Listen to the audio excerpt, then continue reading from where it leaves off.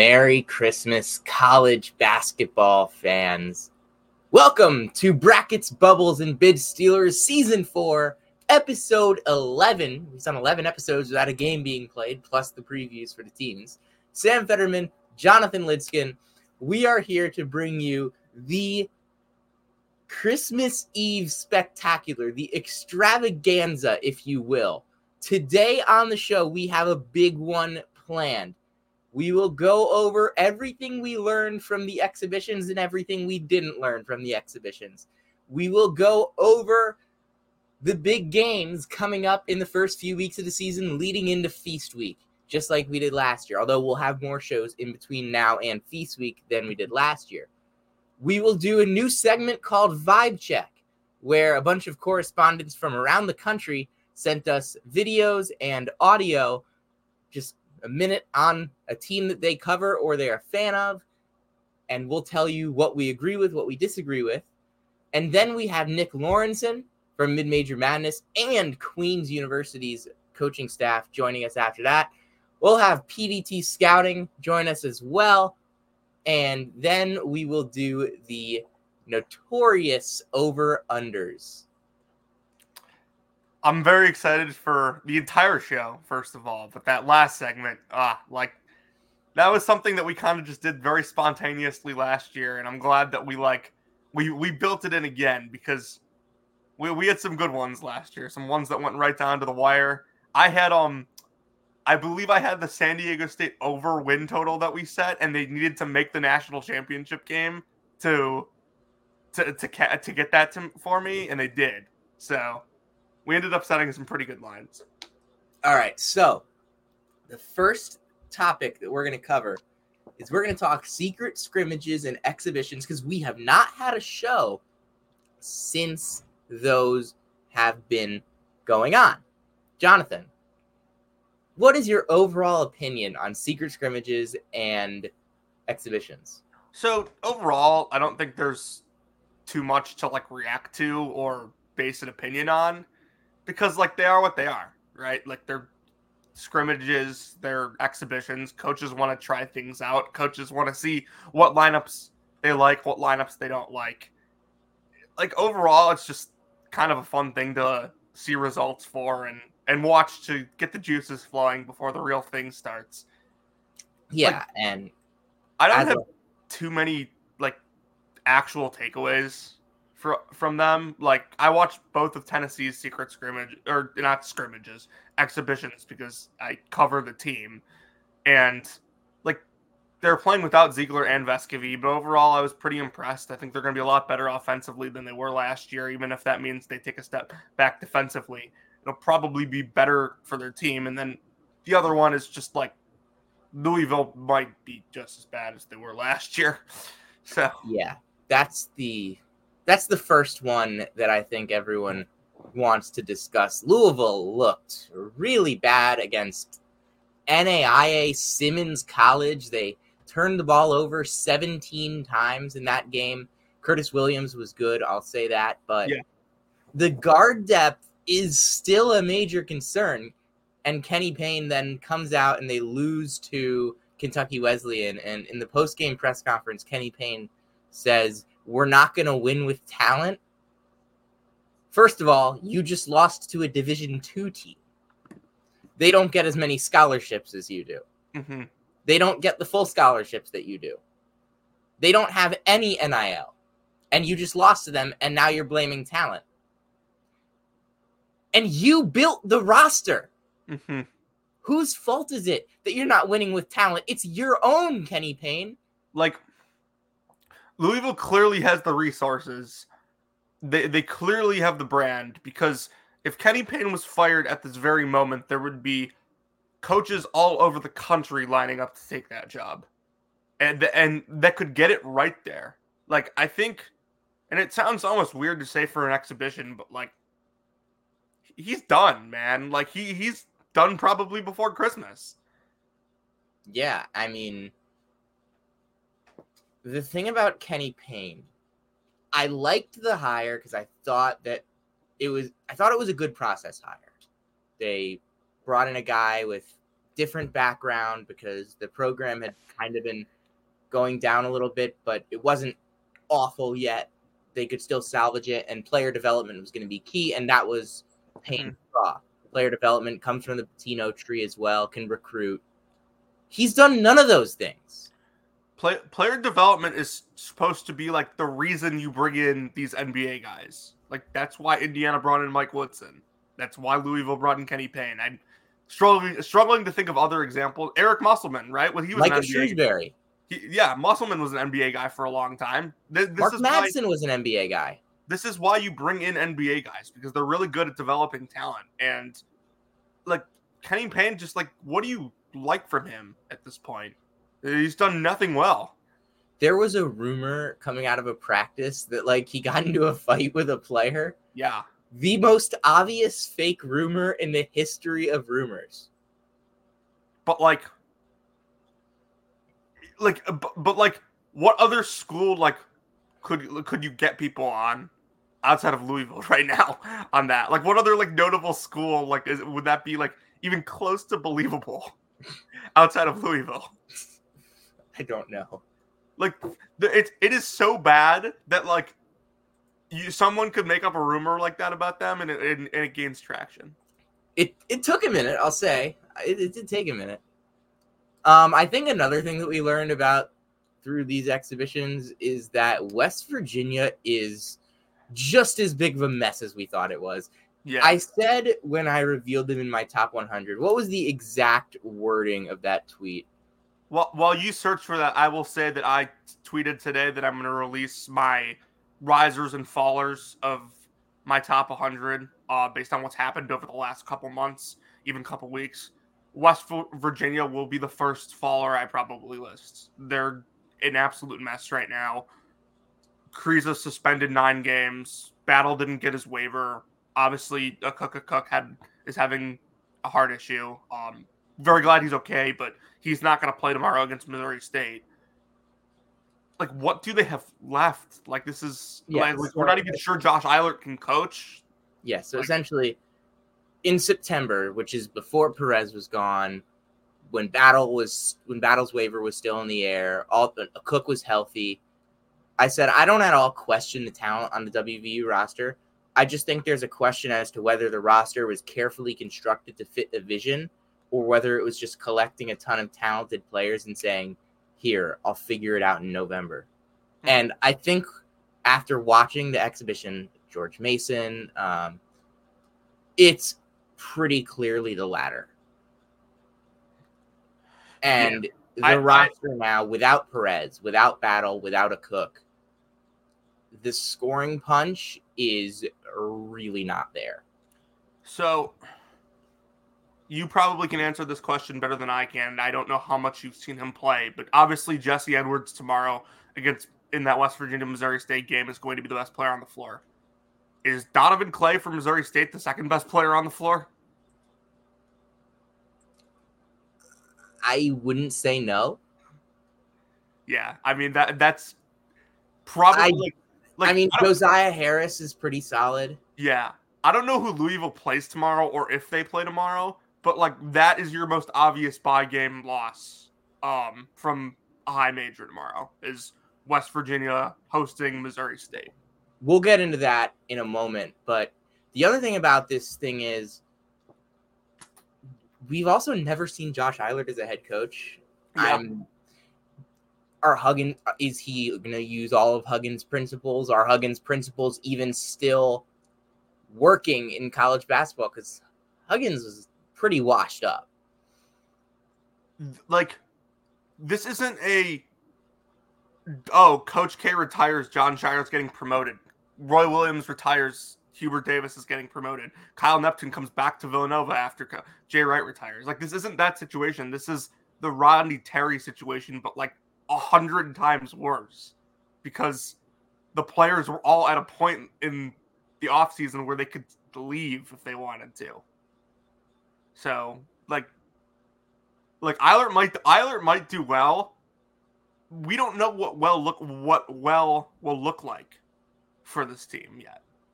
Yeah, definitely. We don't know what like there is not a team in the country maybe with more confusing expectations in WVU, and we have Ethan Bach sent us a video.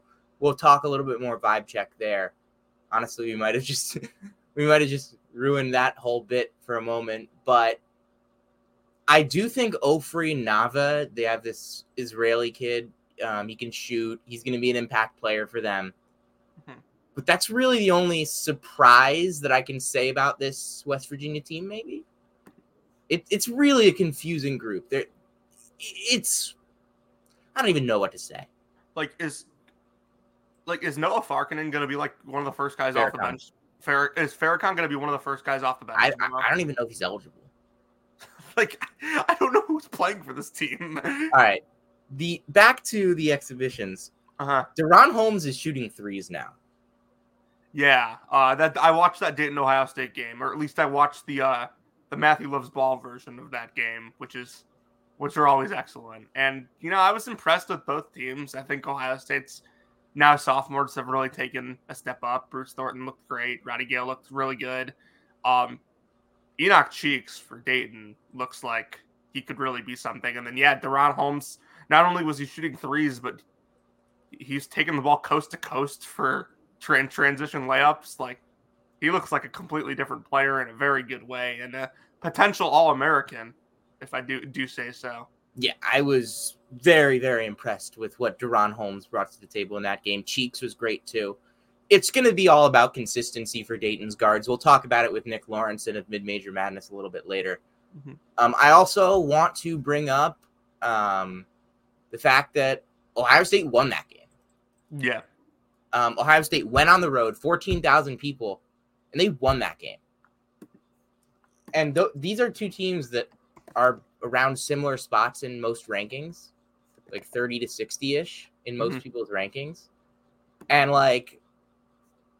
Ohio State went on the road and won that game. That's obviously not counting, but that's a quad one win. It's impressive. Yeah. I think Ohio State was a team that I had in the 30s in my what's it called? In my countdown. And I want to bring back this tweet from over the summer, Sam, that I was just scrambling to find. I asked you this question. This was on July 18th. I asked you who this year could be a team like Purdue or Marquette, who just relies very heavily on internal development and surprises a lot of people based on maybe lower expectations than. I said Ohio State, Syracuse, and we listed 4 teams. Ohio State was the first one. We said Syracuse as well. Iowa and Wisconsin were the other 2.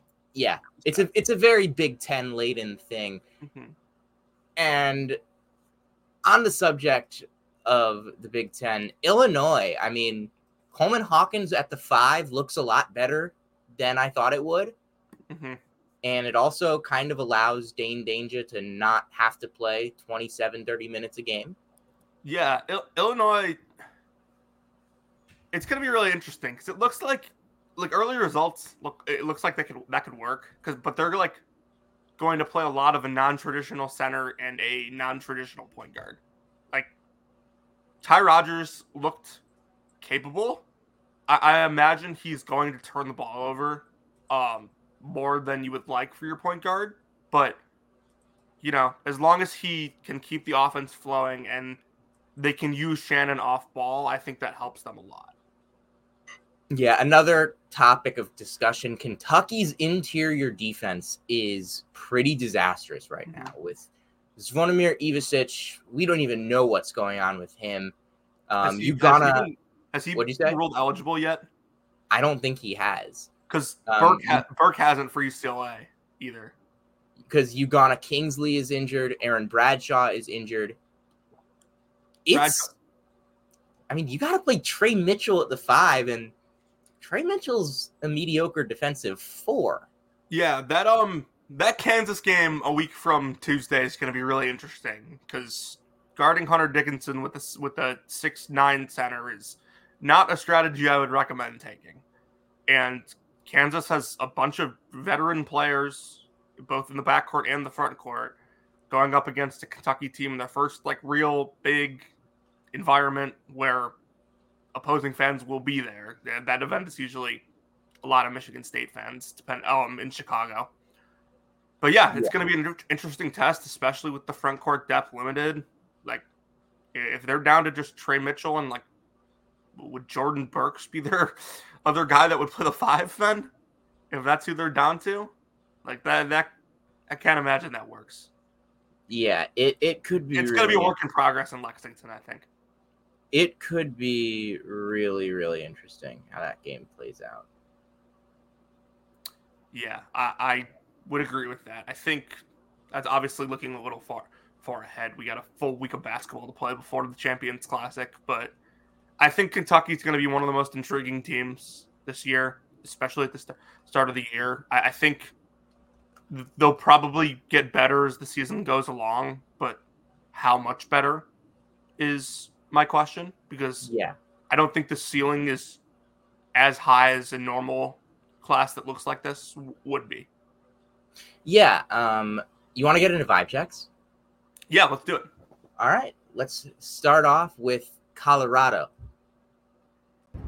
What's up? I'm Harrison Simeon here in front of the CU Event Center in Boulder, Colorado, here to give a vibe check on the Colorado men's basketball team heading into the 2023-24 season. While they may be overshadowed by Coach Prime and the football team here on campus, this group is out with something to prove. And I would say the vibes around here are pretty refreshed.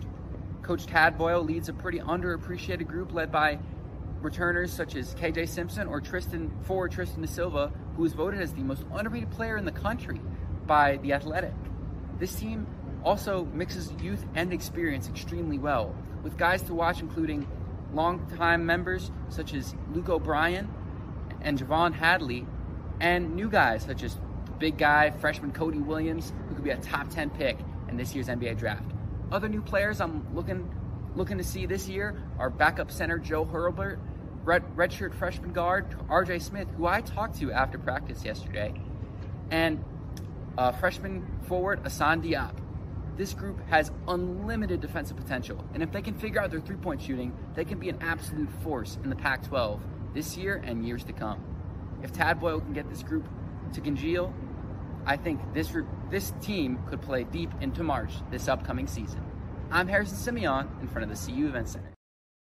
So that's definitely a vibe check. Vibes are very high in Boulder. Thank you so much, Harrison. I disagree with a lot of that, but I see what he's getting at. There's definitely a ton of defensive potential there. Yeah, that's the part that stood out to me. I think he's right about that. If Colorado is going to be as good as Colorado fans, Colorado students, and a lot of Pac-12 people think they can be, it's going to be a defense-first team. They're not going to be offense first. And look, I disagree on Cody Williams, and I saw your face when he said that. But, like, I get the idea of Cody Williams. It's just that he can't shoot. The idea he's really good. He's a really good mover, and that fits in well with this group. This is a team that moves well. They have length, athleticism, and strength, and I think that that's something that Colorado is going to bring in spades. They're going to be very tough, and they're always tough, and they're a little more talented this year than usual, but they're not as improved as I think a lot of people want to make them out to be. What's the quote? The whole is greater than the sum of its parts. Am I using that right? The sum of the parts is greater than the whole, you mean? Yeah. Yeah, that's fair. So, I agree with you about Cody Williams. I think that he just kind of spawned as On3's number one player one day, and the hype train was kind of off the rails. I think he can be a productive player if he stays a year, plays 2 years at Colorado. But I mean, I think he'll be productive this year. I mean, he'll get to the basket. He'll be good defensively. He'll be a good ball handler as a wing, connective. He'll average like 9 points. Yeah, I think shot selection could be an issue for him, and just like he's a work in progress. Like you've used the Brandon Miller without a jump shot comparison, which like that's kind of what makes Brandon Miller. So that's a little concerning, but yeah, I agree about the defensive upside. I think Lampkin was a really smart addition. I think it was a little overblown when they got him, but he's a very good player. Because he was supposed to go to Providence. Yeah, that's right. He knows his role really well, though, and he'll be a good piece there. Like Tad's teams have always done well with like these like glue guy centers, which that part intrigues me.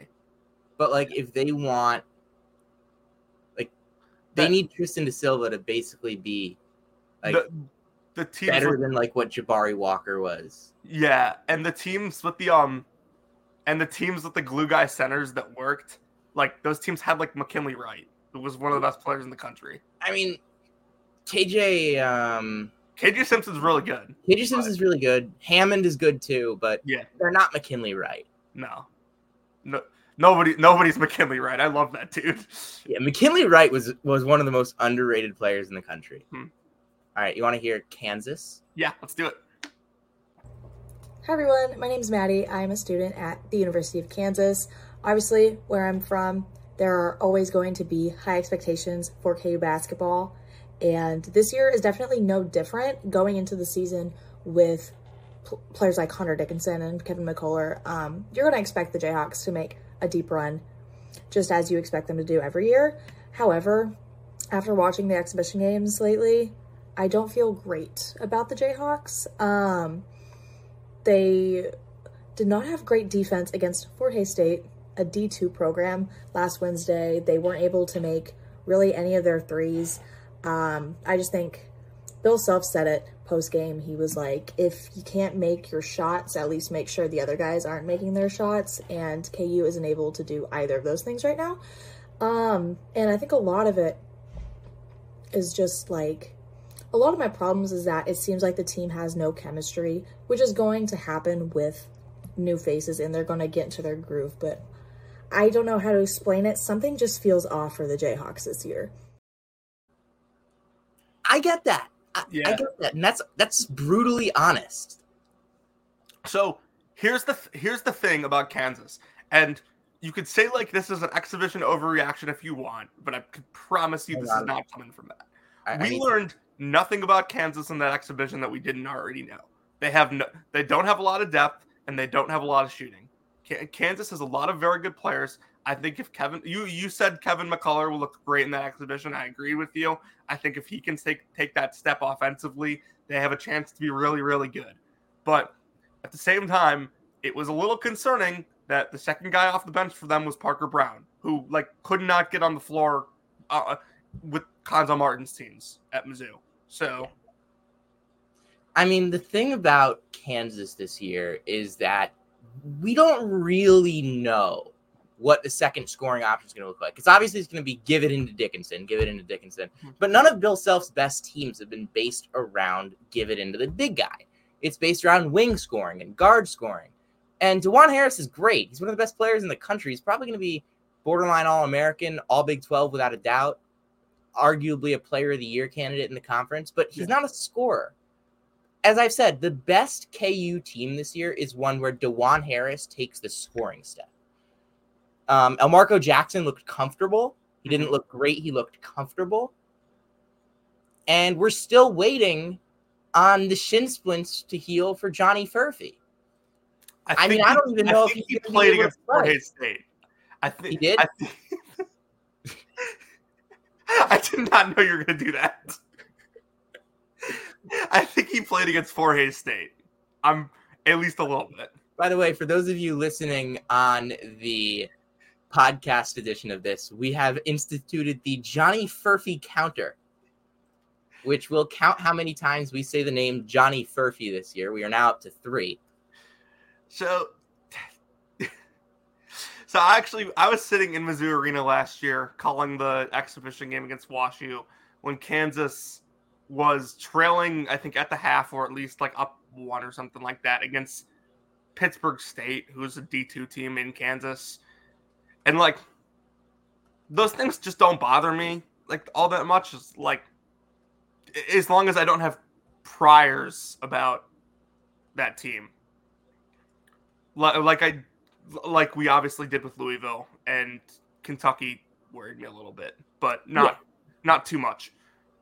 I think with Kansas, the thing that I want to talk about real quick is like Maddie did mention that like it's going to take a little while because you have a lot of new pieces like Hunter Dickinson, like Johnny Furphy. You have new pieces. The thing is, continuity is going to be a problem for 90% of teams in the country at the start of the year, because that's the way college basketball is now. Like we did a Kansas preview. We spoke with Maddie, and that was before Arterio Morris was kicked off the team for doing disgusting things again. Yeah. But like, let's take a look at Kansas's schedule. They have NC Central and Manhattan. Okay, I like Lavelle Moten. I like John Gallagher. They should win those games by 30. Then it's the Champions Classic where Hunter Dickinson is going to have 35 points against Kentucky. And then they go to Maui. Sorry. They don't go to Maui. They go to Honolulu. And they'll play Chaminade. Mm-hmm. They'll win that, hopefully. But then, after that... That tournament's a war. It's a war. They'll have UCLA Marquette, and then the top of the bracket is Tennessee, Syracuse, Purdue, Gonzaga. Yeah. There's a chance they lose 2 games in that tournament. There's going to be a really, really good team that goes 1-2 in that tournament. There could be multiple really, really good teams that go 1-2. There's a chance they lose 2 games in that tournament. You beat Chaminade, you lose to UCLA or Marquette, and then you lose to Tennessee, Purdue, or Gonzaga, because Syracuse is going 1-2 without a doubt. They're just going to beat Chaminade. I mean, it's a really tough draw for Syracuse. That tournament is so good that if you're not Kansas, because Kansas plays Chaminade in the first round, if you're one of those other teams and you win the tournament and go 3-0, like the wheels could fall off in conference play for a lot of different reasons, and you would still like pretty much be guaranteed to be a top 3 or 4 seed, because that tournament's that good. You want to get another vibe check? Yeah, let's do it. Hey guys, this is Ethan Bach with West Virginia Sports Now, here for the vibe check segment of the show on the Mountaineers this season. The vibes are definitely interesting. I would say it's definitely been rough the last month or so after the team lost Jose Perez, and then Raekwon Battle's waiver got denied, and then Akok Cook had a health scare, and then Kirk Krisha got suspended for 9 games. So a lot on the table for interim head coach Josh Eilert this season with West Virginia. West Virginia will now have 8 scholarship players available for Monday night against Missouri State. So they're going to have to rely on Quinn Slazinski and Jesse Edwards pretty much all the time for the first 9 games. Hopefully one of these role players steps up. They're going to need a bunch of them to step up. So West Virginia's vibes definitely right now are rough, but if Mountaineers can get Raekwon Battle cleared and a Cook cleared as well, they have a shot to win some games in the Big 12 this year. Okay, so some games in the Big 12. That's the key there. You could see it, like you could see it right away in Ethan's face. He's like, he knows it's gonna be interesting. Like, he knows how fun this is going to be to write about and how not fun this is going to be to read about. Mm-hmm. I think he kind of captured it. Like, we talked about West Virginia a little earlier. I mean, this is going to be a disaster. Yeah, I mean, Jesse should dominate tomorrow night.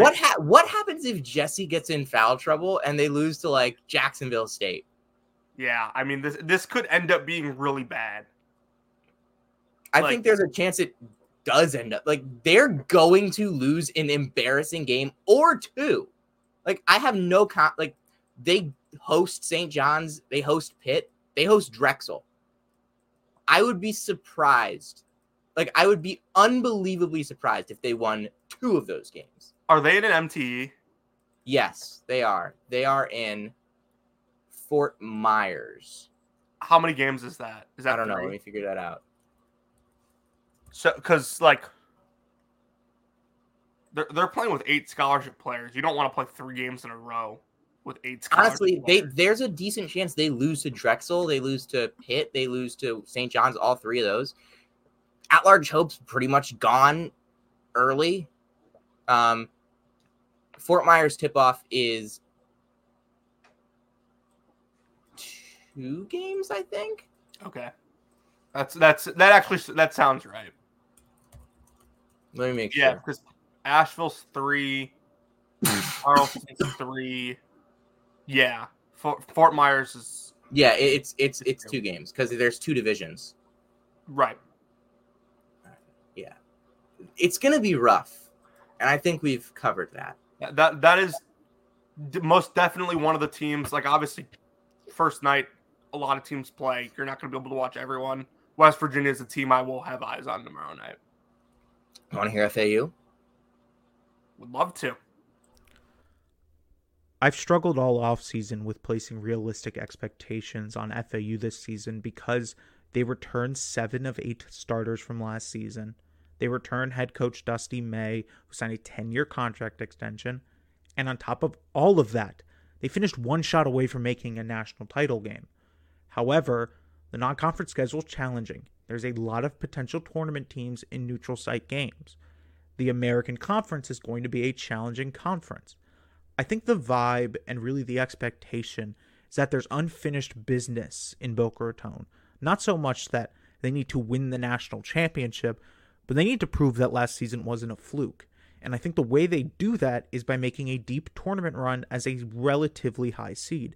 They can't go into the tournament as the 12 seed, but if they can go in the tournament as a 6 seed, a 5 seed, there's a real chance that they can make a deep tournament run. Dusty May is built for March. This team is built for March, and they have the experience of last season. Not going to say the expectation is national championship, but I think the expectation is a Sweet 16 Elite 8 run.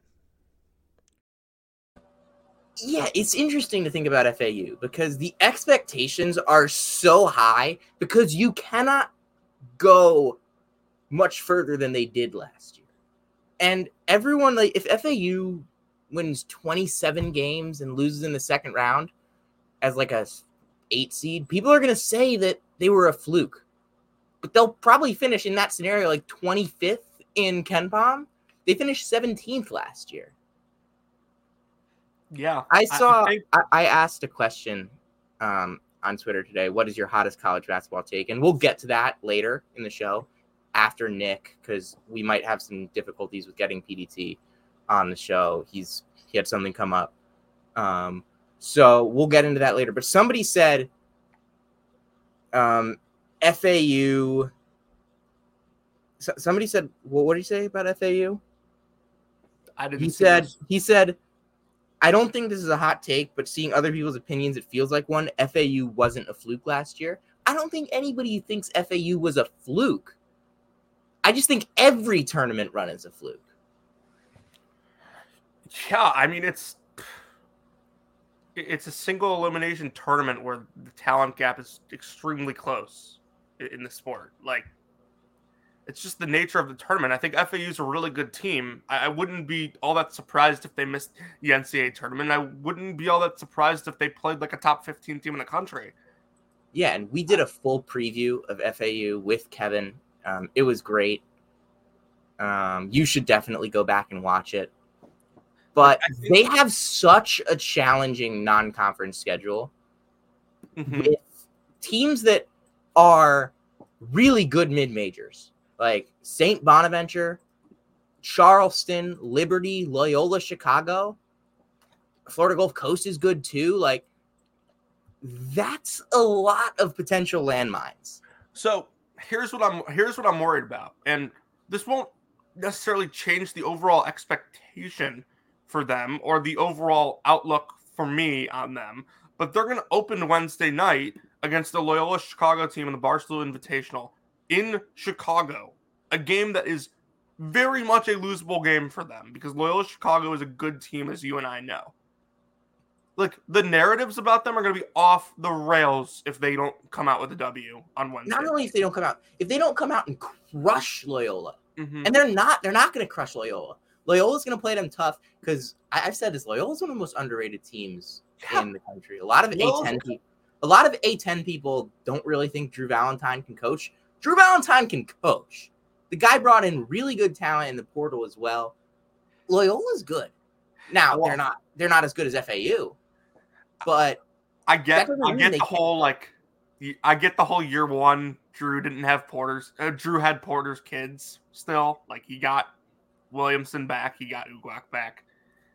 I'm telling you right now, I watched that dude coach circles around Ben Jacobson in the MVC semis 2 years ago. He can coach. They had a down year. They were reloading with a bunch of new pieces. They will be much better. Ben Jacobson, another one of the most underrated coaches in the country. What did Pete On call him? The Tom Izzo of the Missouri Valley. The Tom Izzo of the Missouri Valley. Now back to FAU. John L. Davis, Elijah Martin, like, these are two of the best guards, like, whatever like position you want to assign to John L. Davis. I think Martin's a pro. I think John L's a pro. I think they're both. I think John L's more likely a pro than Elijah, but I wouldn't be surprised if they're both pros. Vlad Golden is an excellent big man. Greenlee is back, and Boyd is back, and Witherspoon's back. Everyone's back basically except for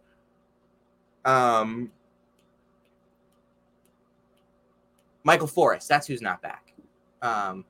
Took me a minute, but like, they came into the tournament last year 23rd in KenPom. They come into the tournament 36th in KenPom this year. That's not a failure. Okay, it's a failure because they're probably never gonna have the chance to return this type of team ever again. But it doesn't prove that last year was a fluke if they are a 10 seed and get out in the first round. Yeah. Let's get to Northwestern with Alex. All right, what's up, Sam and Jonathan? Little vibe check here from Northwestern men's basketball. Probably couldn't be any higher. Coming off the exhibition win over McKendree. Granted, D2 opponent, introduced all the caveats you want, but Brooks Barnheiser scored 29 points, which would have been a career high. He had a game high 5 steals and 4 blocks, along with like 7 boards and 4 assists. It was just an incredible display, really showing what he's going to be able to do as kind of a two-way threat for Northwestern. Boo Booey's Boo Booey. Nothing really else needs to be said there. He didn't really score the ball well, but was getting a lot of other players involved. And then the 3-point shooting might be there. We'll see. It looks better than it did last season. The Ryan Langford addition is very helpful. Justin Mullins looks like he's going to be that guy as a defensive kind of pest for this team. And so I'm excited. Vibes are looking good hanging into the season opener. All right. So thank you, by the way, Alex Cervantes, Daily Northwestern. They do really great stuff. Student journalism, support student journalism, yada, yada, yada.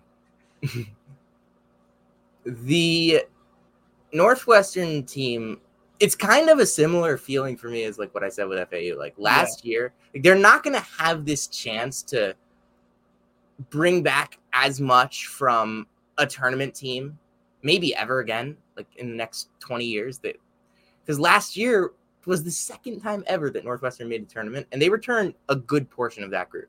The best player from that team, though, I thought was Chase Audige. I think you thought as well was Chase Audige? I thought Bowie was, but like Audige, you could definitely argue was their most important player. Okay, that's fine. And the thing about that is, it's not a failure of a season if they are like an 11 seed, even though it's a failure in the sense that they're probably not going to have the chance to take the next step as much as they do this year. But it doesn't mean that Collins can't coach or anything if they get an 11 seed or if they miss the tournament by a little bit. Kind of the same idea as with FAU, but lower expectations, obviously. Yeah, I think Bowie's going to be great. I disagree with the national consensus as to where he stands among Big Ten point guards. I don't think he's the best. I don't think he's better than Jameer Young. I don't either. I mean, I don't know if, like, Terrence Shannon, by the way, if you're calling him a point guard, is the best point guard in the conference. Which I wouldn't, but he's better than. But given that he's basically playing the point for them, so I would consider him a point guard in this sense. Doesn't really matter though. But overall, Bowie's great. Barnheiser's great. But they're not. I'm not there. Their talent's not as good as what they played to last year. Yeah, they kind of hit their 100th percentile. So overall, like, I think he was right. I watched the exhibition against McKendree. Like, Brooks looks every bit like the breakout player that I thought he was going to be. Ty Berry's jumper actually looks a lot better, which is good because they need him to hit outside shots. I liked the addition of Langborg. I think Justin Mullins can be an impact defensive piece off the bench. Like, I think they somewhat tried to recreate Chase Audige in the aggregate, to use the Moneyball term. I don't know if it'll work, but it doesn't necessarily have to work fully for them to make the tournament or even, like, have what I would consider a good season. Like, yeah. All right. You want to get San Diego State? Yeah. We don't have a video, but I didn't realize we had one for San Diego State.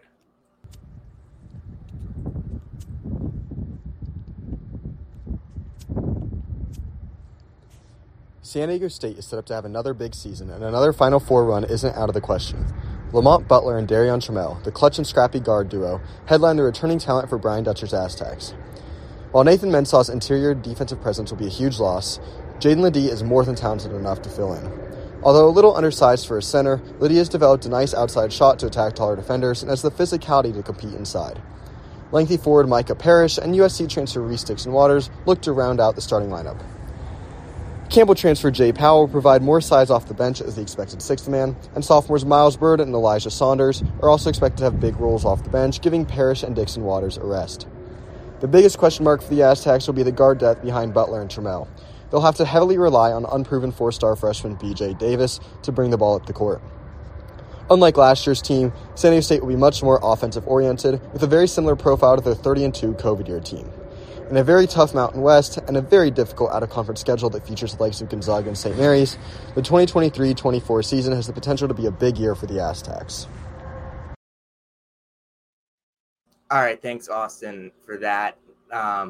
First thing I noticed is when he says outside shot for Jaden Ledee, does he mean outside of the restricted area?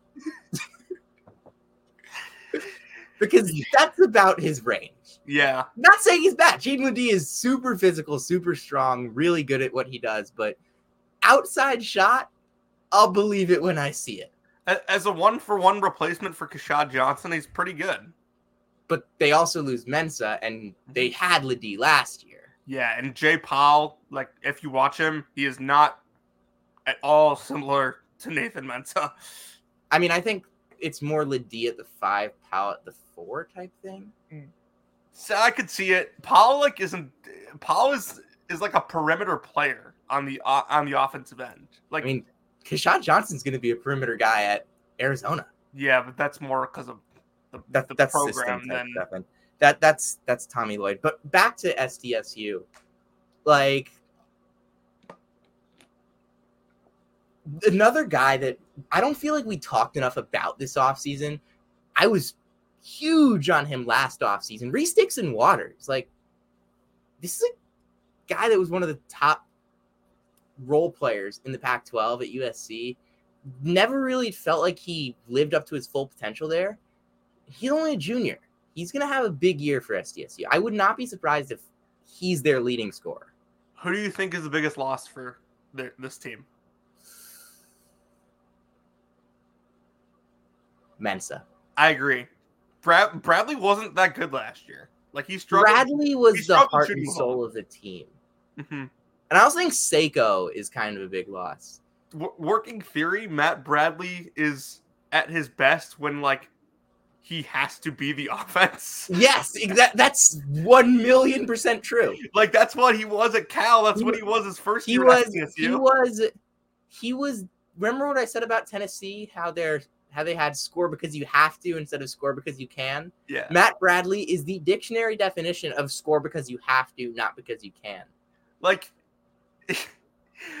they brought in Trammell. Player. I think he's great, but they brought in Trammell, and it was like, oh, like somebody else gets to shoot the ball now. Like it's like he lost his confidence or something because they brought in a secondary scorer.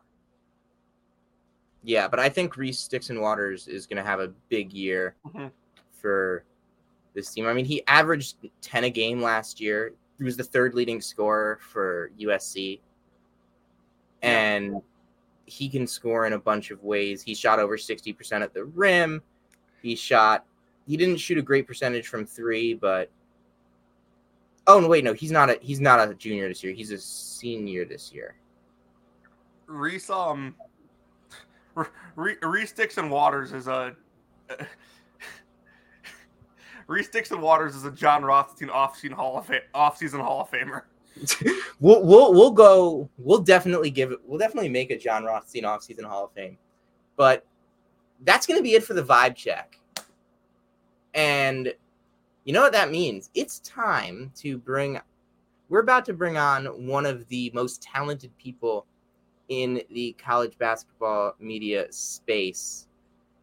I'm going to send him the link. He's going to be here in a moment. Mm-hmm. But Nick Lorensen does a ton of great stuff with Mid-Major Madness. He's worked with the Portal Report, and now he is on staff at Queen's University with Grant Leonard.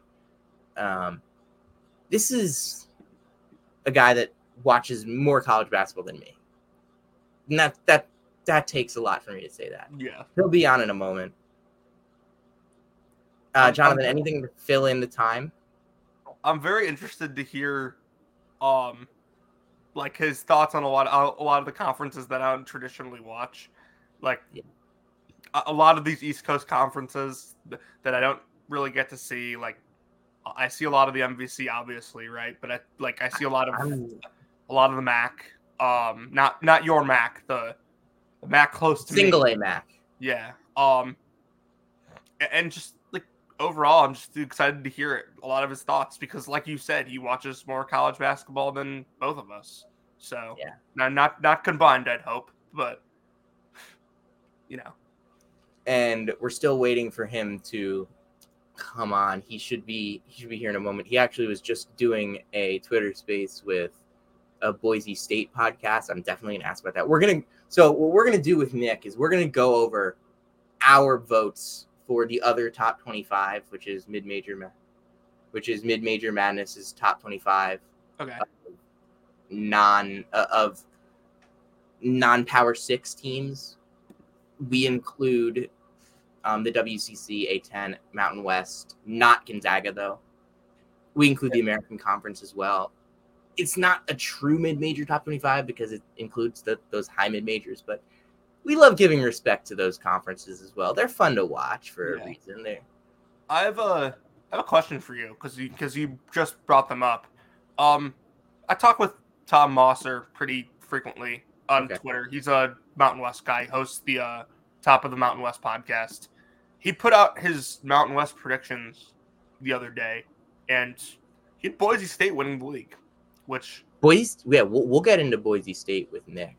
Yeah, not something I had seen. Like I had seen New Mexico hype, and I agree with it. I had not seen the Boise State stuff.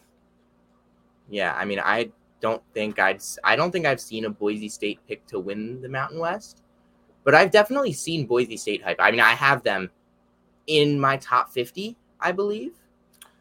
I was a little lower on them, and I regret it a little bit. Yeah, I have them at 47 in my final top 100, which will come out tomorrow.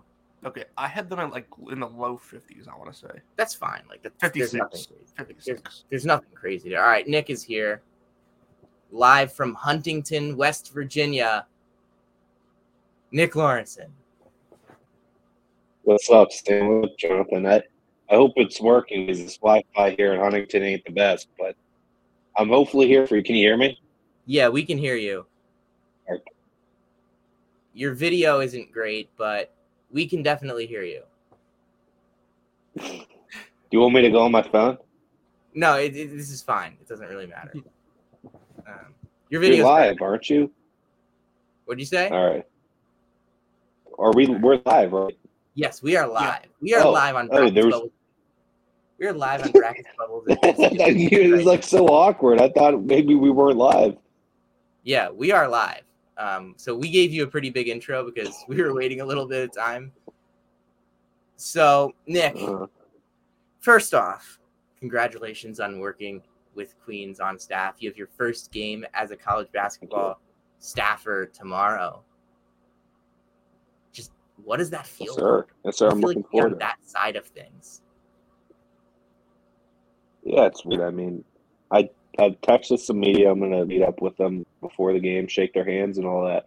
But yeah, it's weird, getting here, getting to the arena, watching shoot around, taking the bus, looking over at all the trees and watching all that. But yeah, it's weird. I mean, it's usually just a one-day thing. You go to the game, you cover the game. But now I'm here for 2 days, and I got more responsibilities than just sitting there and typing on a laptop and tweeting. So it's definitely a lot different.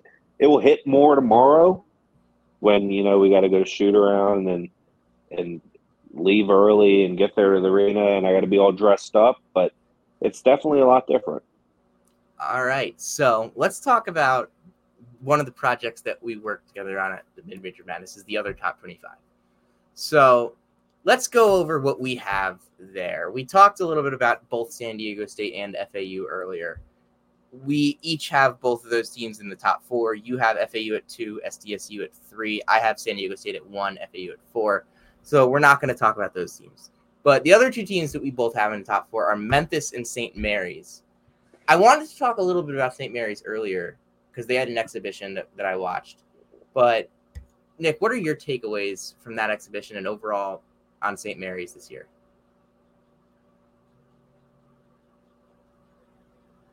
Yeah, I didn't watch that exhibition, but they dominated Hawaii. It was a really good team. So that's something you take away positive there. When you look at it, yeah, they were the team that played UConn closest in the NCAA tournament. UConn ended up winning the national title. UConn dominated pretty much everyone in the NCAA tournament. They played them closest. If Alex Dukas wasn't hurt, that could have been an even closer game. UConn could potentially have not won the national title if that happened. So he's back. You have Aiden Mahaney back.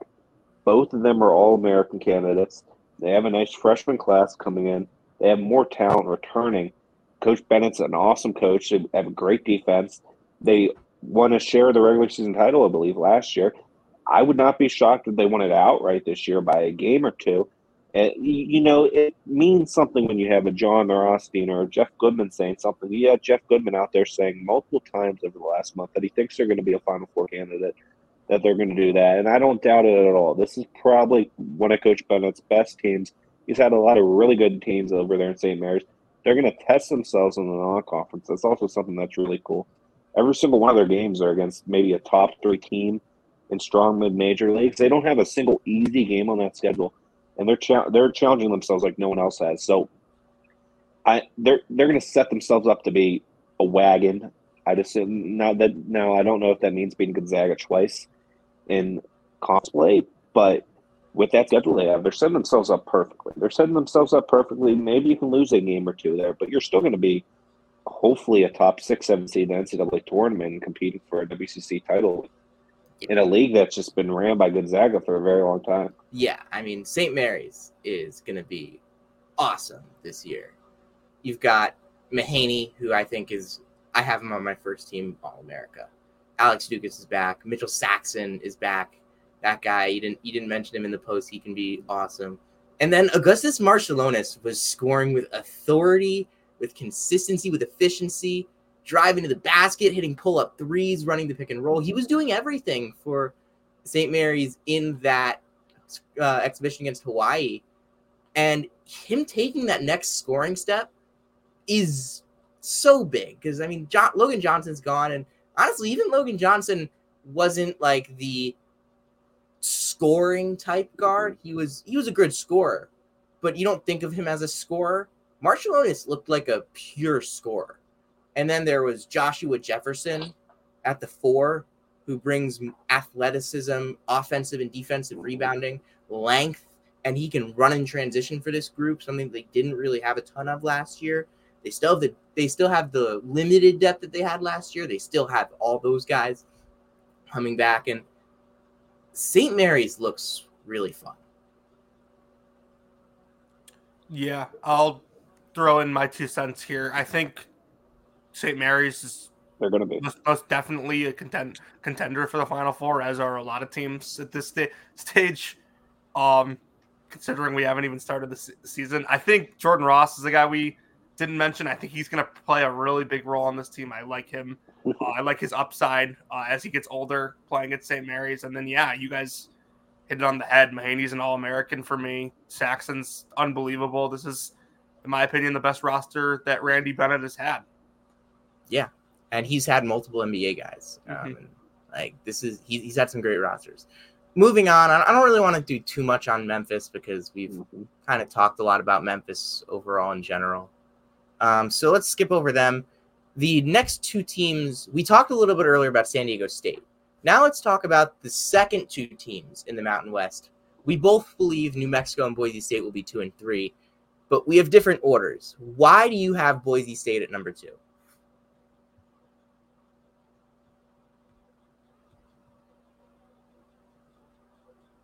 I think they just have the depth and they have the pieces returned.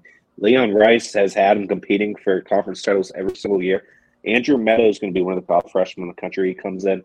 I'm going to call him Freebird this year. He has this long hair, blonde hair, white dude, just luscious looking dude. No homo. But it's going to be fun to watch.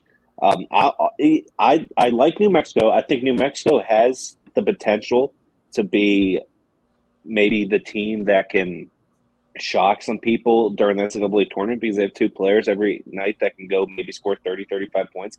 But I really like this Nevada team too because they return their 2 backcourt pieces that were so crucial to them last year. And then they bring in Hunter McIntosh from Elon. The question all year last year was, when's he going to come back? He's really going to help solidify this backcourt. They made the NCAA tournament last year as an at-large.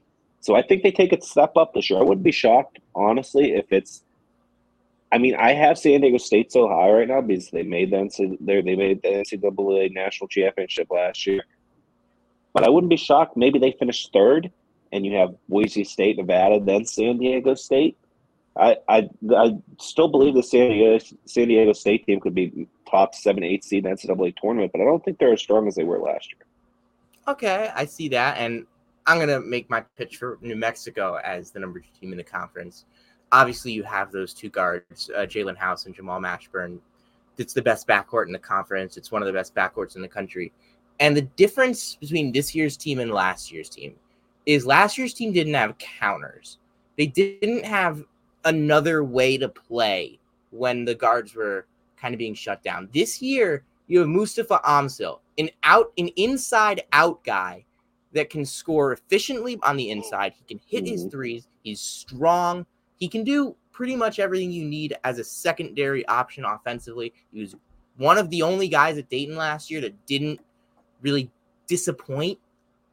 I don't want to be like overly critical of guys like Kamara and Holmes, but like Amzil was one of the only guys there I would say actually exceeded expectations. And he comes to New Mexico as a perfect fit for this group. Nelly Jr. Joseph comes in, he'll replace what Udeze brought to the table. And they have depth in that backcourt as well. Guys like Donovan Dent can really play. And I would not be surprised if Boise State came out and finished above them because they're pretty good too. Nevada's also great. UNLV has a bunch of talented guys. Utah State has some talented guys. Colorado State has the preseason player of the year in the conference and Isaiah Stevens. It's going to be another fun year in the Mountain West. Yeah, this is a really good league. And I am with Sam here. I have New Mexico finishing 2nd, San Diego State 1st. He said the thing about Amzil, which I like a lot. And then like the other thing you mentioned, which I was going to touch on, is their guard depth now. Like it's not just House and Mashburn in that backcourt. Donovan Dent, I think, is going to have a really good year. He was on my top 50 breakout players from my top 100 list. True Washington's a guy I think can make an impact as a freshman. I like Boise State. I think Nevada can make noise. I think a lot of teams in this league can make noise. But I think with the way New Mexico attacked this offseason and with the development they're going to have on their roster, I think they could potentially win the conference. I think I bet them the other day at like plus 540 to win the conference or something like that. All right, Nick, one team that you have a good deal higher than me in the top 25 is Tulane. You have them at number 8.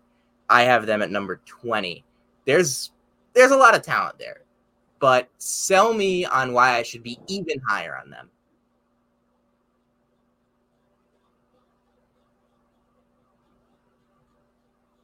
Yeah, I mean, Ron Hunter's just a great coach. I think it's more level competition or whatever. They have a pretty easy non-conference. So I feel like maybe they could be like a Fordham last year. I know they played Fordham in that non-conference, but I think they can do it. Jalen Forbes is there. They got Colby King back, Greg Glenn from Michigan, Kevin Cross. I'm a big Jordan Wood guy. I think that he keeps getting better and better coming over from Howard. I really like him. So, the American's going to get their respect because they're new to mid-majors. I think maybe I was a little bit too high, but I think they're going to be the third best team in that league. I'm not really high. I mean, I don't know what to expect out of North Texas. I don't know what to expect out of UAB because, North Texas lost McCaslin and Tyler Perry, and then have UAB who lost Jelly Walker. Andy Kennedy's a great coach. So I think that the third spot in the American's up for Tulane, but I'm not like I have them so high because they're in the American, and the American's a good league. Yeah, that's fair. I mean, you don't have North Texas or UAB in your top 25. I have both North Texas and UAB above Tulane. Again, I could see either of them finishing below Tulane, maybe both of them finishing below Tulane. I have UAB at 15, North Texas at 18, Tulane at 20. And, I mean, North Texas, I think Ross Hodge was a great choice to replace Grant McCaslin. I think he can be an excellent piece. And I think he can bring in some more JUCO pieces the same way McCaslin did. They did it with Jason Edwards, who's going to be really good there. They brought in John Buggs. They brought in CJ Nolan. They brought in Robert Allen. There's plenty of talent on this North Texas roster to surround Reuben Jones, who's still there. And then UAB. I mean, Eric Gaines is still there, and there's an argument he's the best player in the whole conference. And Andy Kennedy, we know how well he can coach, and they brought in a great JUCO class as well. Yeah, I'm not going to lie here. Since we're on the American discussion, a team I regret not putting in my top 100 is SMU. I was looking at their roster the other day, and I think they have way more talent than I originally maybe gave them credit for. Like, I think Zurich Phillips could maybe win Zurich Phelps, could maybe win Conference Player of the Year in the American. I wouldn't be shocked by that. They have Samuel Williamson still, Chuck Harris, and then they bring in BJ Edwards from Tennessee. This is a team I think could really surprise some people and maybe even be up there with the top 2 in this league. Yeah, and I was looking at USF's roster today because, I mean, someone asked me about them, and they're better than I thought they were. I mean, yeah. We both like Jaden Reed a lot. I like Kobe Knox, and those are guys that are going to be role players for them. Chris Youngblood is there. Selton Miguel is back. Jose Placer is in. That's a good group at USF as well with Amir Abdur-Rahim. Max Fielder's awesome at Rice. And Charlotte's a fun group usually. That's your city rival, Nick. So yeah, the American's going to be really fun, and I think this year more so than the past. You can usually we'll see. I think this year more so than the past, you can claim it as a true mid-major because you don't have Houston, Cincinnati, and UCF who are kind of bigger money programs in that league. I mean, you still have Memphis there, which is a big money program, but regardless. The A10, we talked a little bit about Dayton earlier, and we talked about Deron Holmes expanding his game. We talked about Enoch Cheeks coming in and being a knockdown shooter for them. What do you need to see from Dayton? You have them, and we both have them in the same spot at number 9, but you've expressed a little bit of doubt to me about Dayton.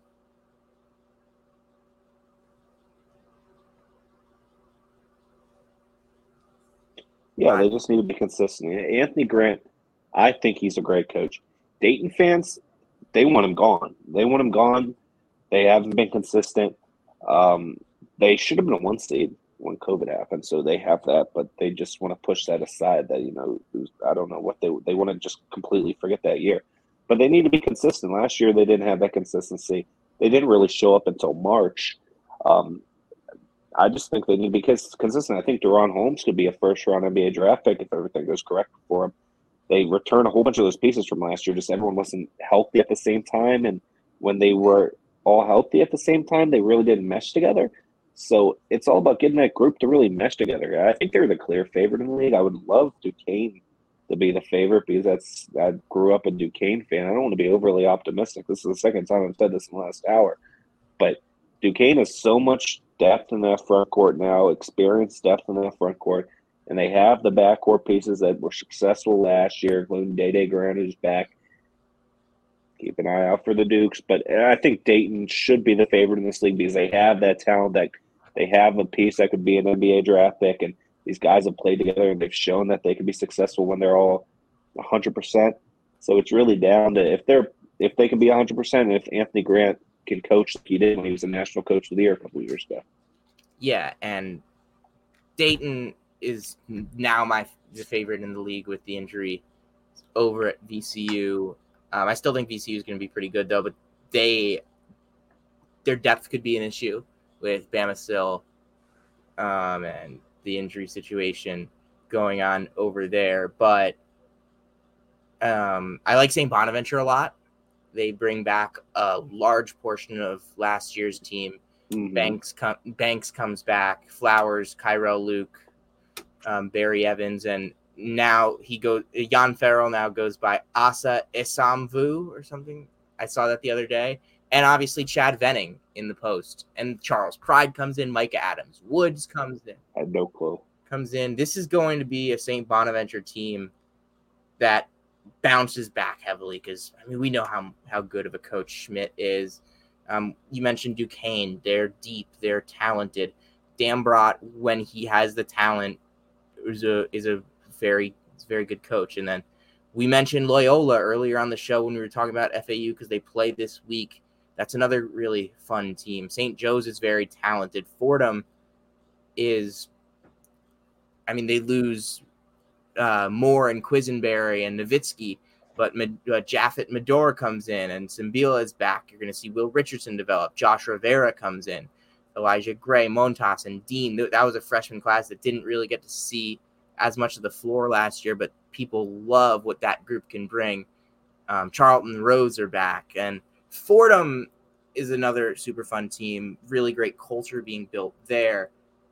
I always want to stop myself from being too high on the A10 because it's the A10. It's at the end of the day, it's #0bid league. There's some teams here that could make some noise. All right. Yeah. Real quick before you move on, you guys touched on everything I wanted to. Bonaventure is my pick to win the league. I think they're deep. I think they're a lot more talented than maybe people realize. Them and Dayton are 1-2 for me. All right, and then we'll move on and we'll talk a little bit about one of the darlings of the offseason for me in Grand Canyon. I have Grand Canyon at 7 in my other top 25 votes. You have them at 13. They bring in Sidney Curry, who's now my pick for WAC Player of the Year. I was very high on him last year at Louisville, and it didn't really work out well. Nothing really worked out well at Louisville last year. We were into that earlier. Ray Harrison is back, and this is going to be a super, super fun GCU team. Oh, yeah, totally. I tweeted out earlier this week, I think they're going to be a top 25 team this year. I got some pushback from WAC people. They think their non-conference schedule's too easy. But I think that they can. If I heard Ray Harrison, Nuna Blackshear, they're both fine. They're healthy. That's one of the best backcourts in mid-major basketball. And you have all these front court transfer pieces coming in. everything's going to mold along. And I mean, Bryce Drew's already done an amazing job over there. They've been the class of the WAC. Well, they finished fourth last year, but they made the NCAA tournament. They challenged in the NCAA tournament the year before. They challenged.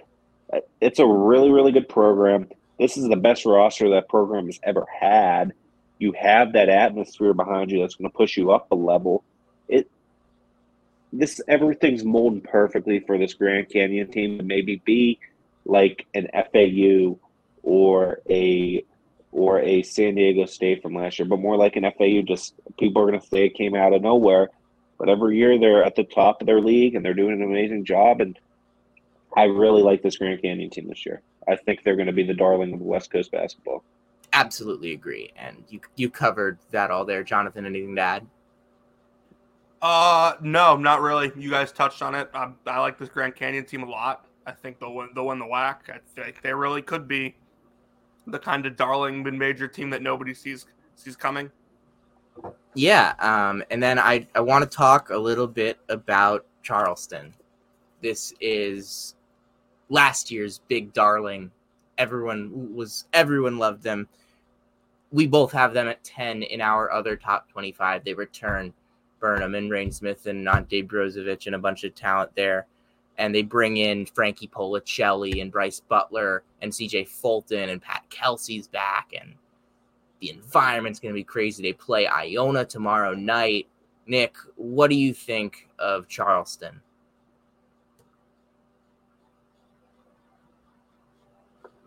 Yeah, we actually scrimmaged them. They're good.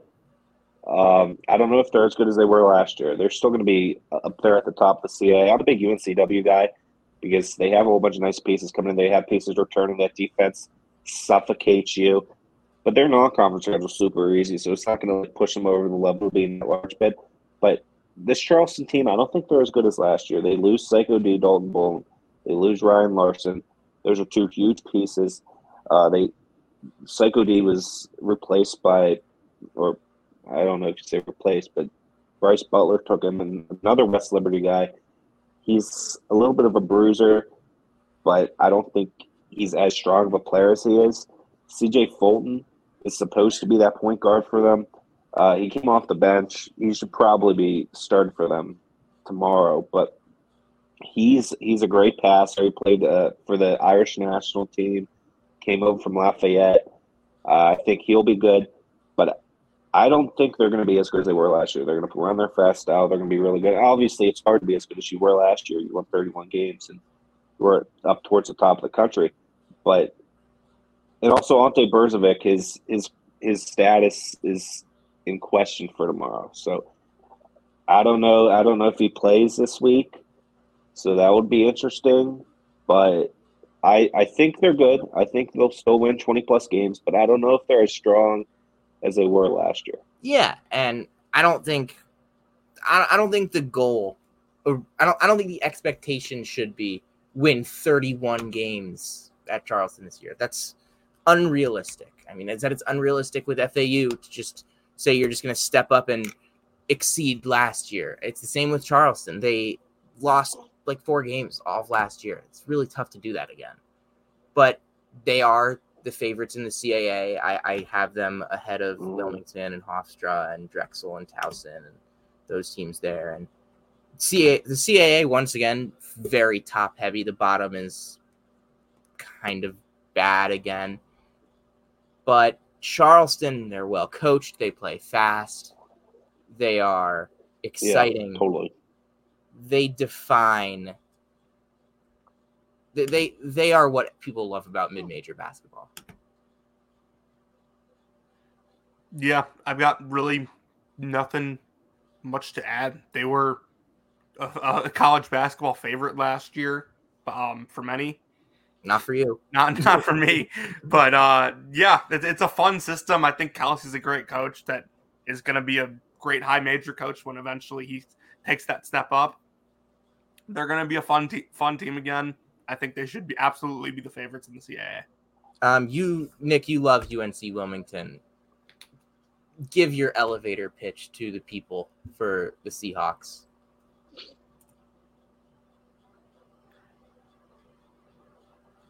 Great defense, great transfer class. They return a lot of their guards. They're experienced. They've been very close many times under Takeo Siddle. They were minutes away from beating Charleston last year. They won the CBI, I believe, 2-3 years ago. This is their year to get over the hump.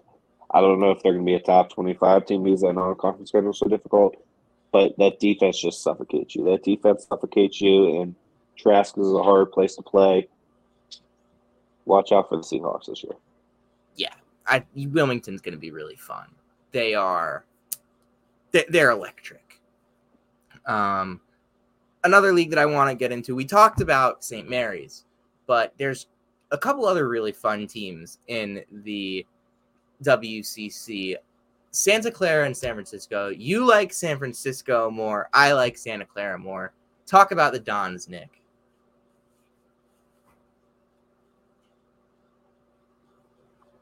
Yeah, their big addition this year is Mike Sherrod jumps. He was at Dayton. We talking about Dayton earlier. Mongolian Mike. He's an awesome addition. I think Chris Gerlson has a couple pieces coming in. I can't remember. I think Juice Hill's one of them. Is Juice Hill one of them? But I also really love this Santa Clara transfer portal class too. They have that Mount St. Mary's kid coming in.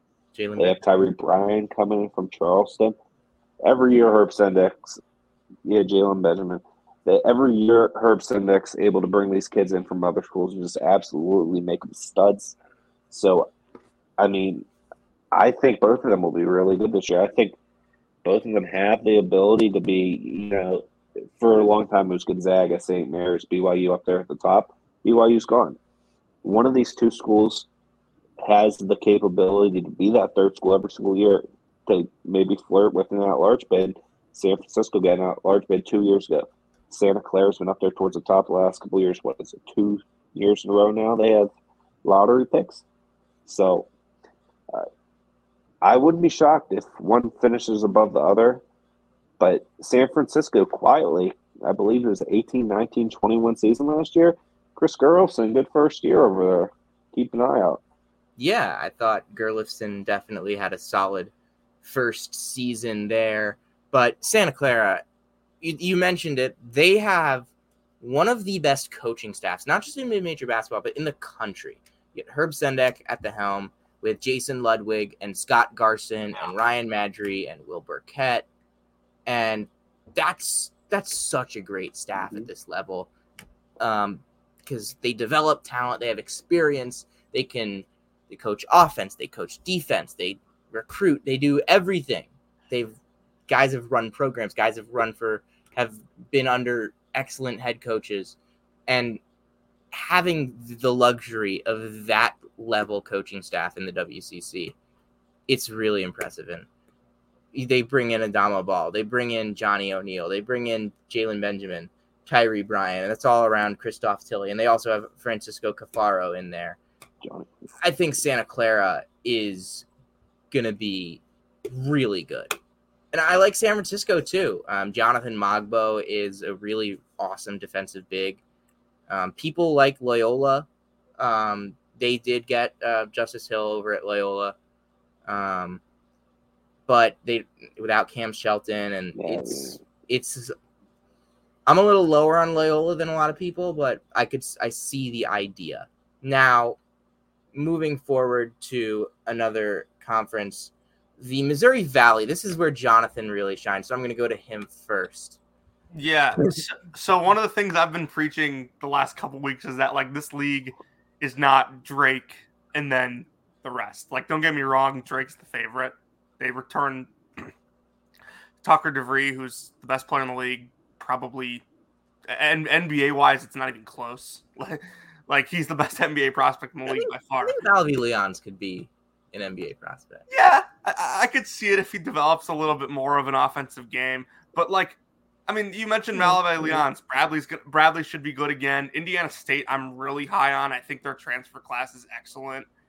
I really like Belmont. I really like Northern Iowa. I mentioned Missouri State. I think they're gonna really hang with West Virginia tomorrow night. Northern Iowa's got my pick for Player of the Year in the league in Bowen Bourne.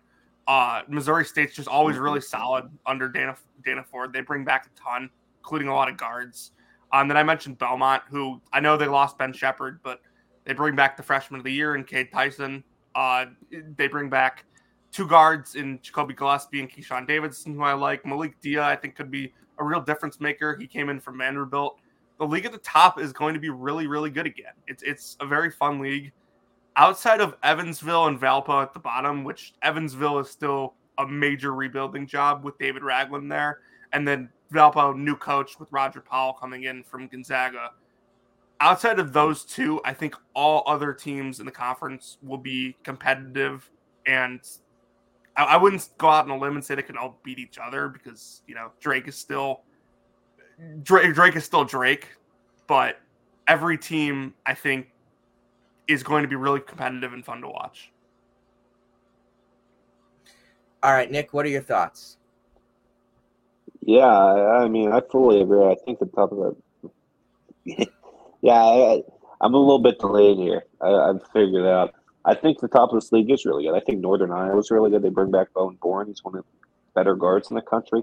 I really like this Mo State team. I think that they could win tomorrow at WVU because who knows about WVU heading into tomorrow, to be completely honest. But I really like this Mo State team. They're really good on defense. They bring back a lot. Southern Illinois is always up there. I don't know if they're going to be as strong, but they're always up there. You have Belmont. Belmont has a great couple players, and Casey Alexander consistently has them competing for a title. Bradley brings back and Levy Leon. They should be up there. I still think Drake, like Jonathan mentioned, far and away the best team in this league. Not far and away, but far and away the favorite in this league. There's no other question that they should be the favorite because they bring back Tucker DeVries, who's a potential NBA talent and player of the year last year in the league, preseason player of the year this year. But I wouldn't be shocked if a Northern Iowa or Missouri State sneaks in there and maybe knocks them off and wins a share of the conference title. But I'm not as high on Bradley. I still think Bradley's going to be good, but I'm not as high as some people are where they think they're second in the league. I think maybe they're 4 or 5 range. Yeah, right. Sam, real quick, I mentioned Indiana State very briefly that I like their transfer class. Like Robbie Avila, outside of Cade Tyson, probably the biggest freshman to sophomore jump in the league, I think. I really like the addition of Isaiah Swope from Southern Indiana. He came last year and just absolutely destroyed us. And then you know how much I like Josh Hurts. I know what you're teeing me up for here, though. What am I teeing you up for? You're teeing me up to talk about Aaron Gray. Yeah. Yeah, I mean, Aaron Gray was a guy that I loved coming into Niagara last year from Southern New Hampshire, and I loved going out of Niagara. I remember saying right before he left, because we didn't think he was going to leave, and then he did, and I said, this is going to be not just an all-MAC guy, but one of the best players in the conference. He can shoot really well. He's got length, athleticism. He can score inside and out. He can defend. He plays pretty hard, and he's going to be a really good player for Josh Hurts at Indiana State. Aaron Gray, I remember that name. Isaiah Swope, remember that name for Indiana State. Let's move forward. I don't really want to get into the ASUN with you because I'm not sure if we can. But good idea. But I do want to get into good idea. I do want to get into the Horizon League because this is a league that, Nick, you kind of turned me on to it later in this, like in the middle of the summer. And I looked at the rosters and damn, the Horizon League's good.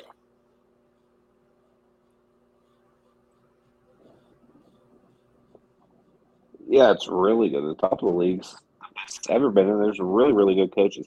So you have NKU, they're the preseason favorites, and they have a whole bunch of guards that are just absolutely studs on this NKU team. Then you have Milwaukee. BJ Freeman's coming back. He's going to be a potential player of the year in the league. Well, I wouldn't be shocked if he averaged 20 points per game. I saw him score 40 points in the CBI, about 20 free throws. Youngstown State. Youngstown State last year was able to have all these transfer pieces coming in. They did it again this year. They returned some of those pieces, but they have a whole bunch of transfer pieces that are high-level players coming in. That's really nice. Who am I forgetting? You got Oakland. Oakland should be good. Who else is up there at the top?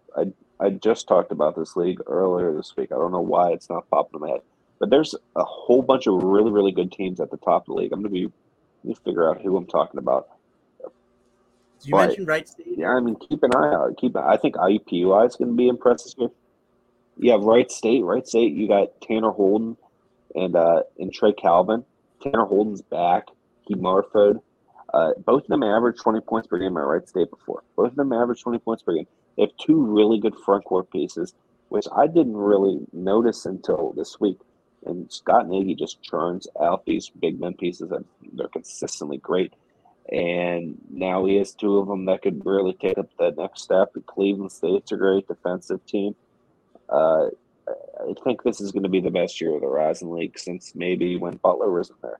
So keep an eye out. It's going to be fun. Friday nights they have the games that MAC. I know, Sam, you don't want to talk about the MAC Horizon League trying to take the TV spots, but it's going to be fun at the top. It's going to be every single night in the Horizon League there's going to be the basketball. All right, so Nick, before we move forward, I want to ask you an open-ended question. Give me 3 or 4 players that not even like some of the biggest sickos like me know about that we'll be talking about all year long in mid-major basketball.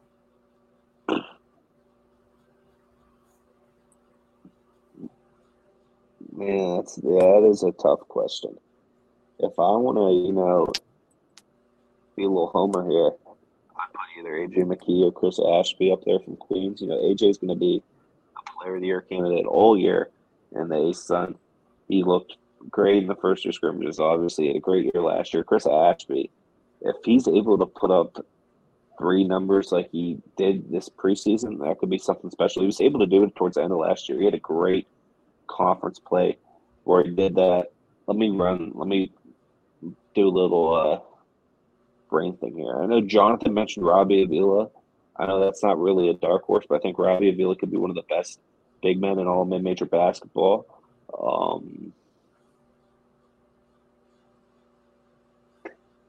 There's a point guard at Texas Southern. I can't think of his name, but he's really good.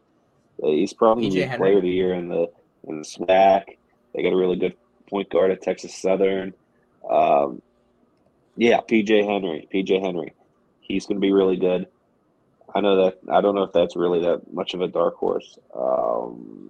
He's my preseason Player of the Year in that conference. Jason Spurgeon. Makes sense. Jason Spurgeon at Bowling Green. I think he could be a first-team MAC guy. He was really good. He at Southern Utah, really explosive player. Let's see. Well,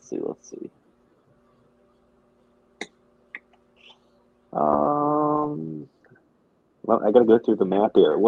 Who's the guard up at Maine? Really good defender. I think that he Maine, Palantines. And Matt Ferretto. I think Matt Ferretto could also win Player of the Year in the America East, but they got that guard up in Maine. Calentines, great defender. I think that he could get himself on some G League radars. I think he's good. Matt Ferretto, I think, could win America East Player of the Year when all is said and done. He wasn't even on an All-America East team. Charles Thompson, I think, could play himself into maybe a G League spot this year as well. He stretched his game out a little bit. He can shoot the 3 ball over at Towson. That's all I got for now. That's all right. That was great. That was a tough one. I'm like going through the country with my head. Yeah. I'm gonna give some names now that I really like. I think Nick knows where I'm going with this. I'm going to the capital region of the state of New York. I'm talking about Amari Marshall at UAlbany. This is a guy that was a stud at Hofstra, but didn't really get on the court much because they had so much depth in that space. And Amari Marshall is a Player of the Year candidate in the America East right now. And some people think that I'm jumping the gun there, but I'm high on Albany. I'm high on Amari Marshall. That's one of the main names. Jason Edwards at North Texas came in from JUCO. That's a big a big one there that I think people need to be a little bit more. People need to talk a little bit more about. Who else do I really like? Oh, Alex Sobel, Division III National Player of the Year, and he's at Sacred Heart now with that team with Nico Gillette and with Solomon McGuire and Joey Riley and all the talent that they have in Fairfield with Anthony Latina. They're going to be a really good NEC team this year. That's definitely a group to keep an eye on. Who else do I really like in mid-major basketball this year? This isn't really like an underrated guy because people know about him in the mid-major circles, but Braden Smith at Colgate is one of the better guards in college basketball. He was just a freshman last year. He's really, really good. Who else? Who else do I really like? It's tough because like so many of the guys, like I mean, there's so many guys, but it's still tough to think about who's the deepest of the deep sleepers. And I think I'm satisfied with my list there. I mean, JP Big East isn't really a sleeper. People know about him because he hit the game-winning shot, but he's going to take a big step forward there, I would say. Jonathan, do you have any names? So my names aren't going to be nearly as unknown as the ones that you guys put out. But Zeke Mayo at South Dakota State, I like a lot. I thought he should have transferred to a high major if he could have. Like, not that he should have, but he's that caliber of a player. The kid at Austin P. DeMarcus Sharp. Mizzou was interested in him. Very good guard. Was at Northwestern State last year. And then Terrell Burden at Kennesaw State. Yep, that's a really solid list of guys. Nick, we're going to play a little game here. That's probably not going to work very well with the delay, but we're going to play rapid fire conference champions for some of these mid-major leagues. So if I can open up my document where I keep this, let's go to the document. What we're going to start with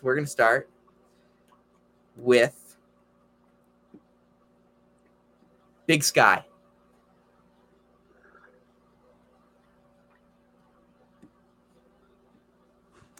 Damn it. I want to say Weber State. I don't know why it took so long. I was going to say Montana, but Weber State, because they have the player of the year in the preseason player of the year in the league. That big man they have, Dylan Jones. But I don't think I'm not going to be too intrigued with the Big Sky this year. To be completely honest, I think it's a really down year in that league. Yeah, down year in that league, I would say. Big South. What do you got there?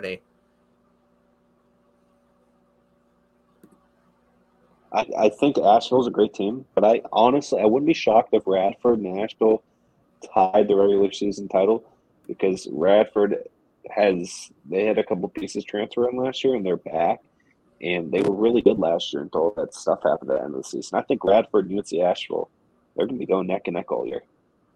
Ohio Valley.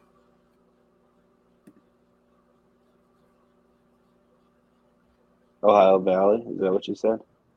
Ohio Valley, yeah.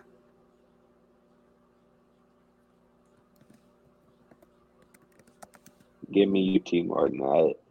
That's a league that's just, when it all said and done, it's a complete crapshoot. Maybe SEMO, or no, not SEMO. SIUE. SIUE has a couple guards that come back that are going to be really good. So maybe SIUE gets it this year, but like that league's, Morehead State's always a safe bet to win the regular season title. But when it's conference tournament time, anything can go. Yeah, I like SIUE in the Ohio Valley. So honestly, this will probably be easier for you if you just run through the leagues and say who you have winning them, because we don't have to deal with the delay.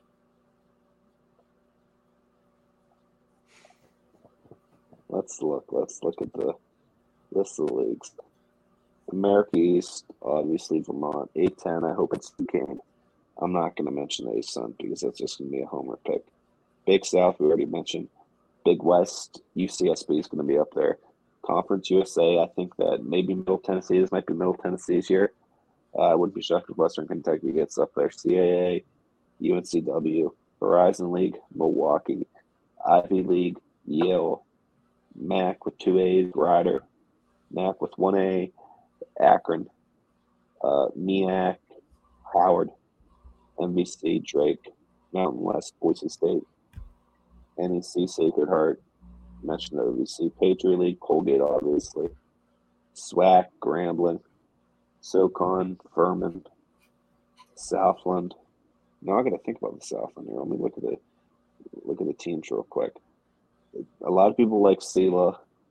I think, yeah, I guess give me Southeast Louisiana. I don't know. That's another, maybe McNeese if everything goes right for Will Wade. He's a really good team over there. So everything goes right. McNeese, Summit League, South Dakota State, Sun Belt. A lot of people really high on App State and JMU. Maybe JMU. I kind of like Southern Miss to make it to the NCAA tournament over the hump this year. If Andre Corbella's able to play, they got a really, really nice backcourt. WAP, Grand Canyon, and WCC St. Mary's. Yep. All right. So, Nick, thank you so much for joining us tonight. Is there anything else that you would like to add before we let you go? I think we pretty much touched on it all 50 minutes of mid-major basketball, and I just ran through every league. I always love talking mid-major hoops, though, Sam. I appreciate you and Jonathan having me on. All right. Thank you. Thank you so much, Nick, for coming on. That was really fun. So I don't think we're going to be able to get PDT on. I will send him the link just in case. Okay. He can come. But I also don't want to start the betting segment until we're 100% sure that he can't come. Well, we still have hot takes to the hot takes. That's what I was going to do. Mm-hmm.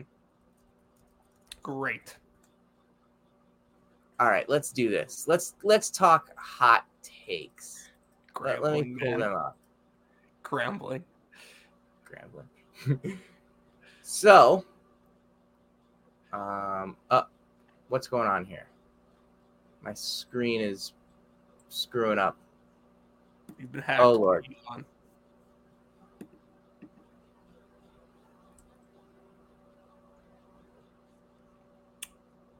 Oh, man. Oh, no, I think my screen just froze. Do you want me to pull it up? No, this is my problem. You can pull it up, but, like, I wouldn't be able to. Hold on one sec. I would be able to read them. No, but, like. Oh, no. Oh. All right, I got it. Beautiful. I got it. That's All right, we're back. All right, so what is your hottest college basketball take of the season? Let's start Fairfield Frank. Let's zoom in a little bit. High majors, Providence will finish top 4 in the Big East and make it to the Sweet 16. Full disclosure, by the way, I dislike every take that involves saying a team will make it this far in the NCAA tournament. Nobody knows what the bracket's going to look like. Let's just say what is Providence's ceiling? Okay, I'm okay with it. I'm okay with it if you're picking a national champion or a prediction like this, because 16 teams make the Sweet 16. You can have a hot take that this one team that nobody might expect to make the Sweet 16 is going to make the Sweet 16. That's fine. But where I have the problem is you picking a Final Four, because there's a chance that all 4 of those teams end up playing in the same bracket. All right, let's get Providence's ceiling.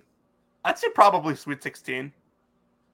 I think coaching holds them back a little bit, and that's nothing against Kim. He's just he's in a league with really hard coaching.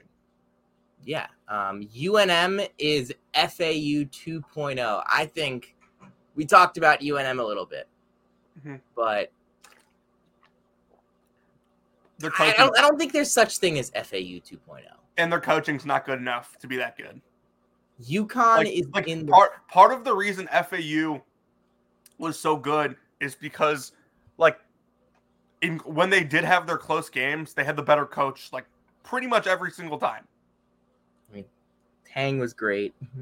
Barnes is great. I mean, those were tough dudes to beat in close games. Anyway, UConn is in the first four. I'm not so sure about that one. I can't see that. The floor for this team is an 8 seed. Yeah, I agree. Then that's if two key players go down. Yeah, I would be surprised if UConn is worse than bottom falls off. Iona doesn't win the MAC. Wouldn't be surprised. I don't think that's that hot. Ryder's really good. Yeah, I don't really think that's a very hot take there. A lot of people think Ryder's going to win the league in general. All right, this is an interesting one. Ryder was picked to win the league, weren't they? Yeah, Colin Smith on an all-SEC team. That's an interesting one. I don't think he'll have quite the usage for it, but I think Colin Smith's going to have a really good year. I don't quite think Vanderbilt's making the tournament, but if they do, it's a good team. Colin Smith's a good player. I think he could absolutely break out. I mean, if they do make the tournament, he's probably a big reason why. Yeah. Grand Canyon makes an Elite 8 appearance if they're healthy. I mean, we talked about Grand Canyon. We think they're very good. Hinges on. Yeah. West Virginia has a winning record at the end of the season. I think I'd be pretty surprised. At this point, that's very hot. 3 weeks ago, wouldn't have said so. But I think I would be very surprised at this point. Syracuse finishes top 4 in the ACC. I think that's a very reasonable hot take. Yeah, if Starling and Mintz both shoot well, if they're healthy and Benny Williams or Chris Bell takes a step and they figure out, a lot of things need to go right, but it's reasonable. I have them 6th, so yeah. Again, a lot of things need to go right, but it's pretty reasonable. Michigan surprises people and actually has a pretty successful season. Sweet 16. I have a little trouble seeing that. I said it a couple weeks ago. This roster's on paper looks like it was built to surround Caleb Love, and they don't have Caleb Love. So, yeah, it's Kamwa is good. Doug McDaniel's good. The roster's fine. It just doesn't really have that next punch. It doesn't have the star that's going to take them to that next level. Oklahoma State has an average season as far as conference play, and they even get knocked out early in the conference tournament, but they managed to squeak into this. What are we doing? What kind of take? To be fair, the first 2 sentences of that sounds like an Oklahoma State season. Yeah, but how are we getting Oklahoma State is 2022 Michigan in the preseason year? What are we doing? 2022 Michigan was my national champion in the preseason. All right. Big Ten actually does well in March. I could see it. Define well. It's a good question. I think Purdue, Michigan State, and Illinois could all get to a Final Four. I think Wisconsin could get close. I think Ohio State could go deep. I could absolutely see it. All right. Loyola Chicago wins the A10. Disagree, but I like it. Yeah, we talked about them a little bit. Creighton will win the Natty.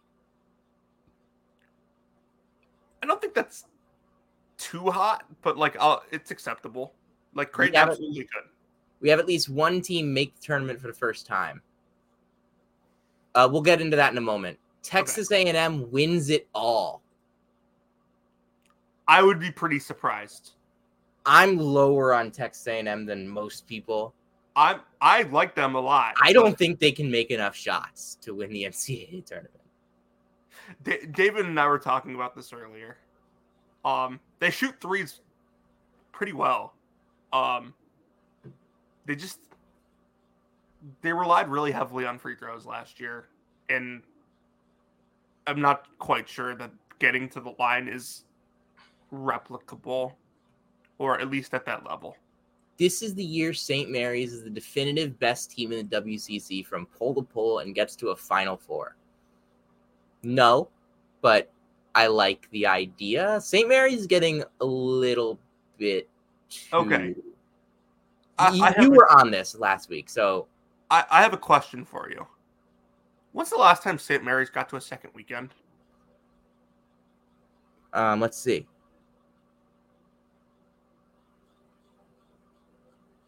$2010. Where is this coming from? Like, I think St. Mary's is a good basketball team. I think they'll be in the NCAA tournament pretty definitively. But at the same time, like, where is this coming from? They were the most underrated team in basketball like the last 2 years, and now all of a sudden everyone just assumes they're going to be like this, and now everyone thinks that since they were underrated in the past, they're just Final Four sleeper. Like, I could see them making the Final Four, but like they were definitively better last year than they were in 2022, although they did have a good team in 2022. But like, it's pretty clear, like, they went into that game against UCLA, and I thought that was a bad matchup for them from the get-go, but, like, UCLA was definitively the better team in that game. And then, like, you can say what you want about, like, they played UConn closer than anybody else, but, like... They didn't play them close. I didn't really have a doubt in my mind that UConn was winning while I was watching that game. All right, Nebraska makes the tournament. Okay, I like this one. Yep. Me too. We both like Nebraska. I don't necessarily agree, but I like it. The Drake Bulldogs make the Sweet 16. Love it, but probably not. Depends on who they play against. Nebraska makes the tournament. FAU doesn't make the tournament. It's a hot take, but I get the idea. They have a really, really tough schedule. If they slip up early, there's a chance they don't get in. Mm-hmm. That game on Wednesday could end up being way more important than people realize. Manhattan sweeps Siena for the third year in a row. Maybe you could touch that one. I don't think they will, but maybe. TCU wins the Big 12 tournament. What are we doing? The Big 12 tournament is in March. It's 4 days in March. Like, what are we doing here? Can we get some, like, MTE predictions or something like that? No, We'll do that the day before. Okay, thank you there. Okay, Tony. Hold on. Let me read Matt's. Texas Tech finishes top 4 in the Big 12. Yeah. See, now there is a reasonable hot take that I like. Yeah, much better than the ones above that. I didn't even see those. I'm going to go look at them on my phone. Yeah, the Florida Gators will win the national championship. No, but I like Florida. Florida wins the SEC. I could see that. This was the one we talked about earlier, that FAU wasn't a fluke. Like, no, they weren't a fluke, but that doesn't mean they're going to make the Final Four again. Okay. Hold on, I got to look at these. Some of these are not something we're going to talk about on air. Trey Green as the best. God. Trey Green as the best freshman in the Big East. Do you buy or do you sell? I could absolutely see it.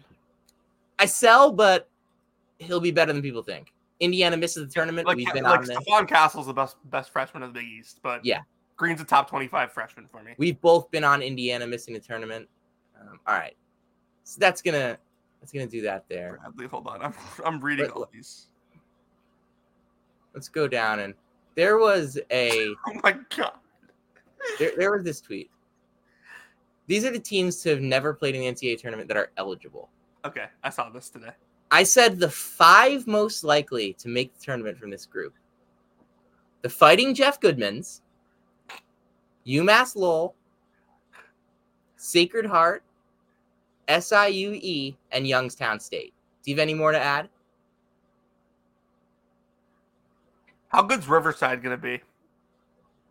Not as good as last year, I don't think. They're coached pretty well, aren't they? I like Magpio a lot. Okay.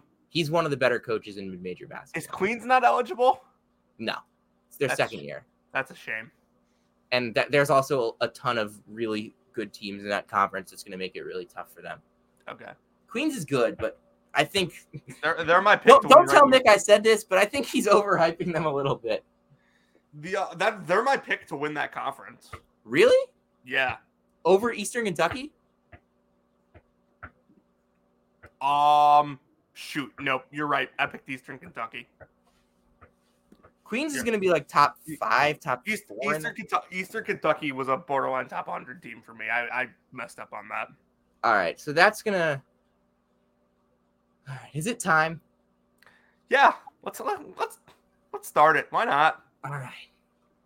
So, PDT can't join for now. We didn't get anything there. All right. It's 10:51. So we've been going for an hour and 51 minutes. So first off, last year. Let me see if I should still have the note. Let me see if I find it. You do. I have the note. Geez, I have so many notes. Oh no, I have almost 1,000. So I have 116. So yeah, you run circles around me with notes. All right. Feast week. I need to delete some of them. But all right, let's do this. Where is this?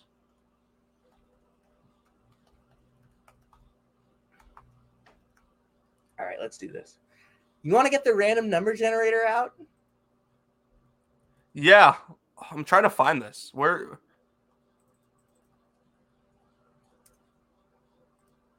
is this? What's it called, by the way? No, I didn't share. I don't think I shared the note with you. I think I had the note. No, we both had different notes. Oh, no, you're right. Okay, so I definitely looked at it. There's no way I deleted it. That would be such a shame. All right, it's okay. We don't need last year's because we're starting anew. No, I just want to see what we bet on. Oh, also, we got a question in the chat a couple minutes ago. Does Syracuse make the tournament this year? What do you think? I wouldn't be surprised, but I have them in the next 4 out. I found it. Like, if Syracuse makes the tournament, I wouldn't be surprised. But a bunch of things would have to go right. All right, let's do this. All right. You have Share that screen. Let's do it with entire screen 2, random.org. I'm assuming we're looking at Ken Palm for this. We are looking at Ken Palm to start us off. 1 to 362. Who are we going to be talking about? Oh, baby. 332. We are going to be starting. Oh, my God. Setting a line on Evansville. Do we need a line, or do you just want to use Ken Palms? Because he projects a record. 4-16 in the conference. 8-23 overall. I would go under on 3.5 in the conference. Like, pretty easily. Like, do they play Valpo twice? Yeah, they do. The only game that Ken Palm projects them to win in the conference is Valpo at home. Yeah. So and like none of the other games, like, would you go under on what? Would you go over on 1.5? Conference games? Yeah.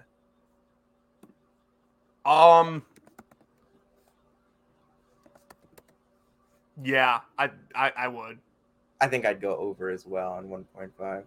Their transfer class wasn't terrible, and like they do have 2 kids that could make an all conference team. All right, let's try again. 247. Let's see, who are we talking about here? 247 is Mercer. Mercer. Can I name a single player on this team? Absolutely not. Is David, whatever his name is, still there? David Blair? Jalen McCreary, that sounds familiar. Caleb Hunter, do I know him?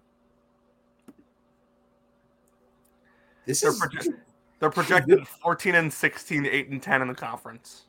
Given that I don't know a single player on this team's roster, I'm gonna pass. This seems like a good team to throw into a random game bet in like January. All right, you want to do it? Yeah, let's do it. We gotta find like a 2-point game or something like that. Here it is, the Citadel. On Wednesday, February 24th, Mercer's on the road at the Citadel. Who do you want? I want the Citadel. I'll take Mercer. Let's do it. All right, let's go. Okay, hold on. Let's go. Wait, what's this? Bulldogs. Go Bulldogs. 23-24 college basketball bets. Okay, this is all these are $1 unless specified otherwise, right? Yes. Okay, so hold on. We got to make the random games section. All right, Mercer over the Citadel. That's January 24th, right? Yes. All right. There's the first one. All right, we have a bet. All right. 284.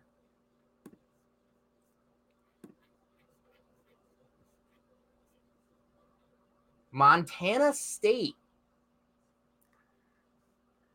I need to look at this roster. They have a new coach. Yeah. Eddie Turner's there. They lost all their... They lost a lot. Yeah.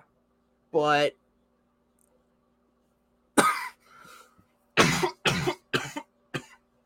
You all right? I'd go over on 13.5. Yeah, I would too. Like, I think the Big Sky is down, and like Montana State's one of the better programs in that league. And I also think Matt Logie is awesome. He wins everywhere he goes. Would you go over on 14.5?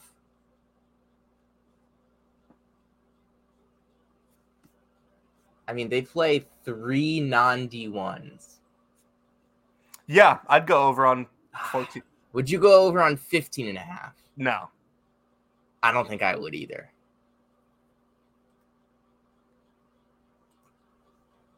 $285. We literally just went 284 to 285. Yes, we did. 285's Tennessee Martin. Tennessee Martin. Another team I don't know too much about. 4 non-D1s. Let me pull up their roster. OVC.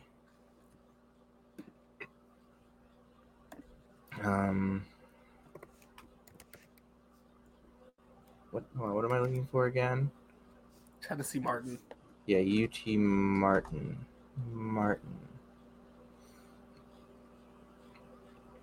Okay, they have Kenny White Jr. They have Issa Muhammad from New Mexico State. They have Jordan Sears, originally at Gardner Webb. Projected 16 15. He doesn't look bad. I'd go over on 16.5. I would too. I might. What would you say to 18.5? No. Including postseason? There's no guarantee they're playing in postseason. No. Conference tournament. Oh. 18.5 including conference tournament? Yeah, what'd you say? I'm not sure I'm confident in that. Then we don't have to bet it. Would you go over, though? On 18.5 including postseason? Yeah. Yeah. Including conference tournament, not including postseason. Yeah. I'd go over 18.5. I can't go under that. Would you go over 19.5? No. Okay. Because I know the OVC tournament format, and I'm not stupid. 346. Oh, boy. Keep getting all these big numbers. 346. Stonehill. Okay. Okay. Stonehill. 11.5. What is your bet? Tough non-con. Yeah.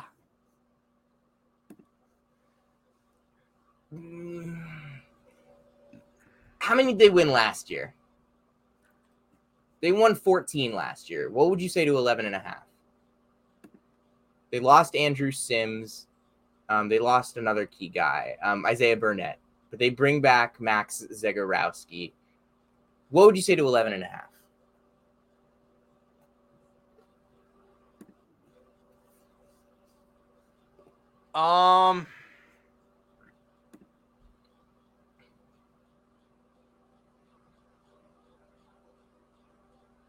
Over. 12.5. Nah, I wouldn't touch that. Yeah, I don't think I would take the over on that either. This is going to be tough. We are going to find these teams. There's 362 teams. We will disagree on 10 of them. Did we do 10 last year? I think around there, yeah. I don't even know if we'll be able to do 10. Davidson. Okay.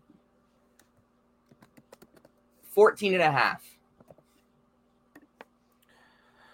Let me pull up their roster real quick. They got Skogman. They got Kuchera, Huffman, Angelo Brizzi, Reed Bailey.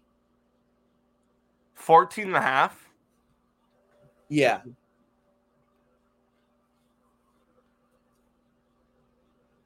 Oh, I'd go over on 14.5, no problem. 15.5. I'd still go over. 16.5.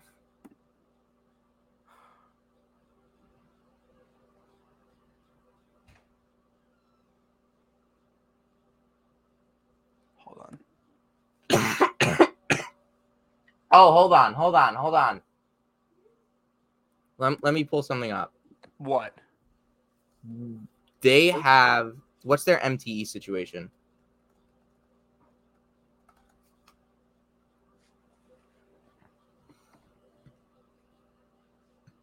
Because this only gives them 29 games. They're playing in Asheville. They play Clemson. They play Clemson or UAB after they play Maryland. So they'll play 30 games. Okay. What do you say to 16.5?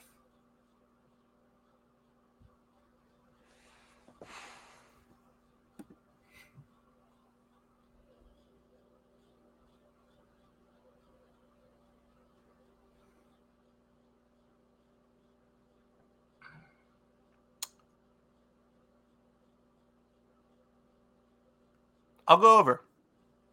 I'll take the under on 16.5, not including conference tournament. Huh? Not including conference tournament. Correct. All right, we have a bet. Davidson. Team totals. Under 16.5. No. You don't have to specify the postseason unless. All right. Unless we change it otherwise.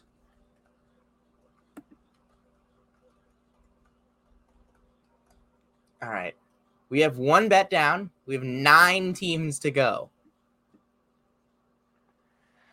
Plus, we have to do what's it called too. Do you want to do that again? The player props. Yes.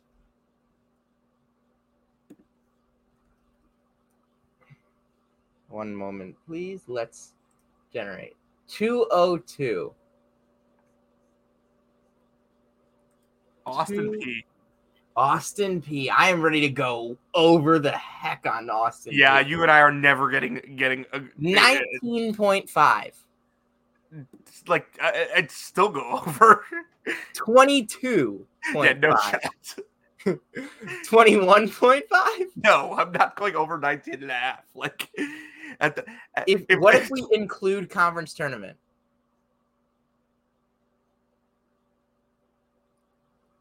Include all postseason, 20.5.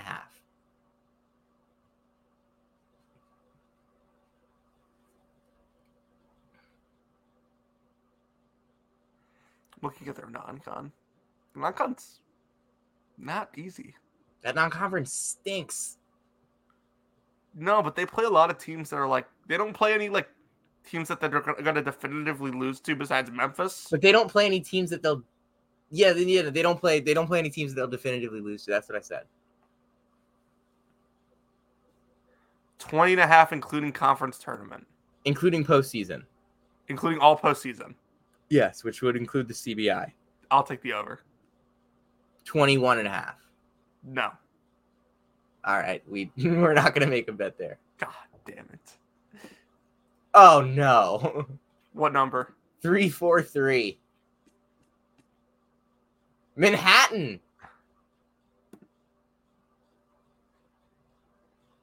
Nine? Really? 9.5. Over. 10.5.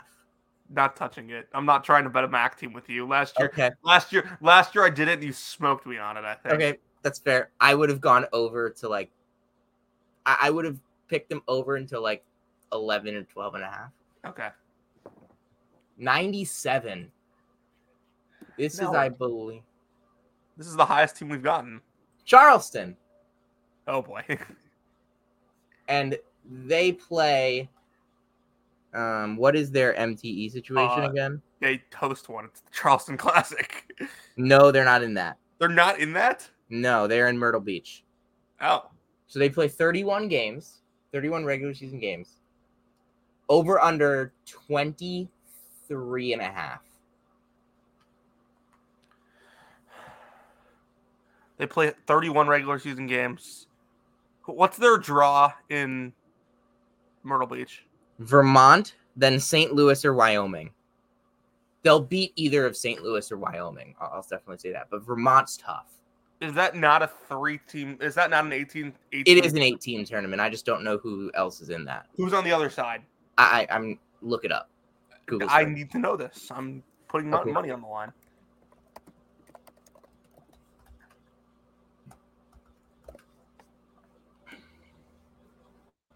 That's PGA Tour. That is Furman, Liberty, Wichita State, and Coastal Carolina. Okay. okay. That's What number are you giving me? 23.5. Under. 22.5. Under. 21.5. No. If you take 22.5, I'll take. Including postseason 23.5. No. You're telling me Charleston's going to win one postseason game? Including postseason 24.5. 25.5, I'll go under. No. Okay. Did we already get 252? Did we? I feel like we did. 252 is... No, Northern Illinois. We didn't get them. Let me look at their roster first. Ooh. I need a refresher. Philman Gebrewit. Really? Yeah. This roster is not good, but there's names here that I know. 12 Wow. and a half, what would you do? That's a tough non-conference. 12 So and a they'll half. play- What'd you say? They play 2 non-D1s. 12.5. Under. 13.5. Wait, what? 11.5. No, I'm not taking 11 and a half. They play 2 They play 2 non-D1s. 63. Boise State. Topic of discussion. What is Boise State's MTE situation? They're in ESPN events, which is a Good tournament. It's a really tough tournament. 20.5 regular season. They play 31 games. Okay. 1 non-D1. 2 non-D1, sorry. 2 20 and a half regular season. Yeah. Under. I'll go over. Okay.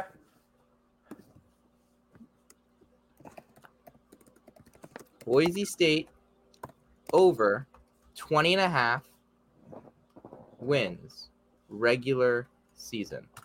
We have a bet. Let's go. 47. LSU. LSU. They are not winning 17 games. We might as well not even do this one. 12 and a half. No, I'm kidding. What's their MC? 361. Lemoyne. What is this? 361? Yes. Lemoyne. 391s. 30 regular season games. I will take the over on 9.5. I would too. 10.5. Over. 11.5.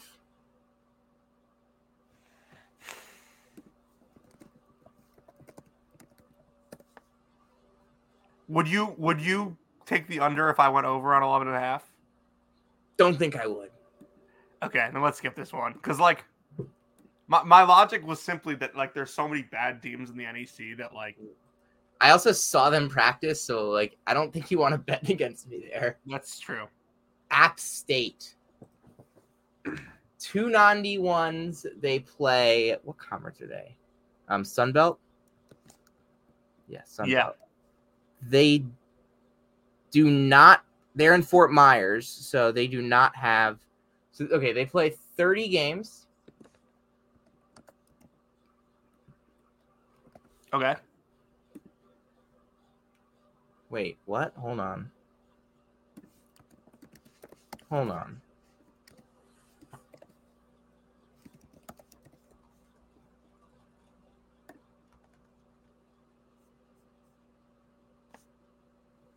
Hold on, give me a second here. Okay.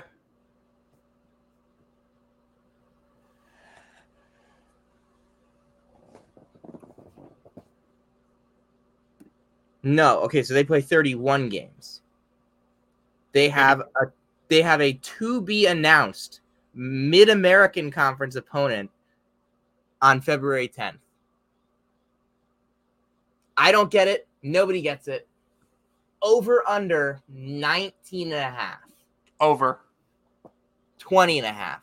Over. 21.5. No. I think I might go under on 20.5. Do we have a bet? Fine, we have a bet. Let's go. I bullied you into that. I didn't really want to bet App State. Over 20.5. I'm not very high on them.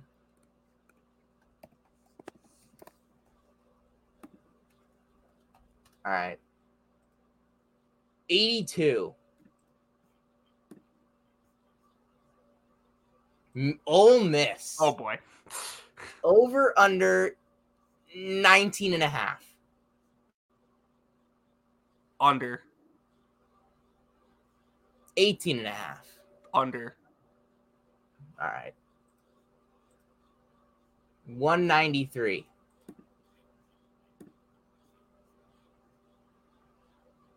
Rhode Island. Rhodey. Rhodey.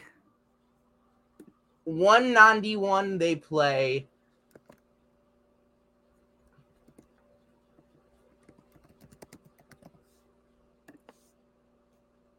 They play 31 games. They play Northwestern, and then because they're going to lose that game, the loser of Mississippi State, Washington State. So that's basically 2 losses. Over under 13.5. Under. 12.5.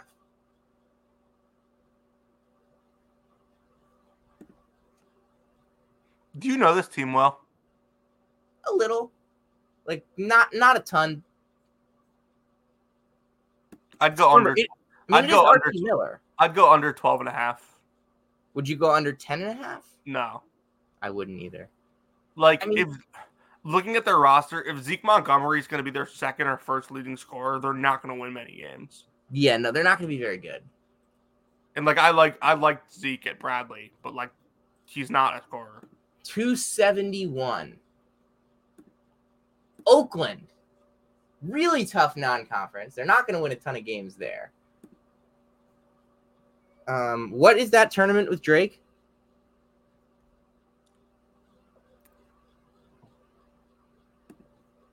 That is Virgin Islands. Who is the other game?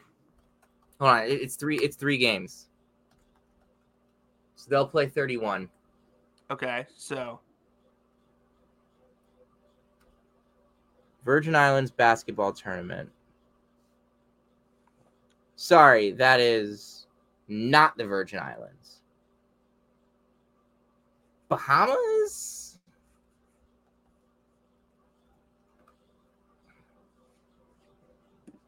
Is it like Bahamar? probably.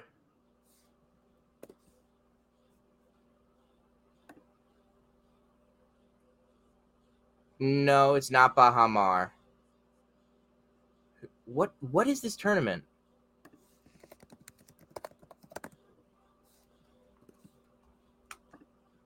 Let me just pull up the blogging the bracket. I got it. It's Cayman Islands. Cayman Islands. I knew that. So it's Oakland versus Drake, Loyola Marymount versus Stephen F. Austin, Marshall versus Utah State, and FIU versus Akron. Not a bad tournament. That's a really fun mid-major tournament. Mm-hmm. Shame it's on our favorite website, Flow Hoops. Oh.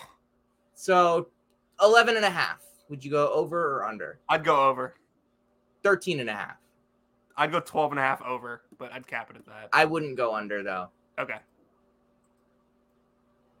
1-8. Have we I already done? was only willing to go up to 12.5 because Oakland has Rocket Watts. FIU with Arturo Dean. They'll play fast under Jeremy Ballard. They play in the same competition. They're in a weaker Conference USA with a non-D1. Would you go over or under on 14.5? They play 31 games. Let me look at their roster real quick.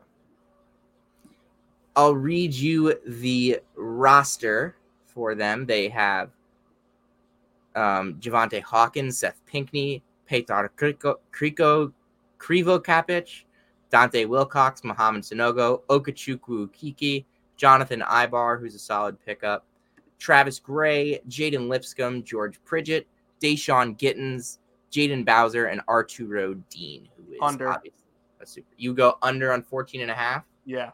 What would you say to 13.5? I'd still go under. I'd go over. Okay. 13.5 it is. All right. Florida International. Over 13.5 wins regular season.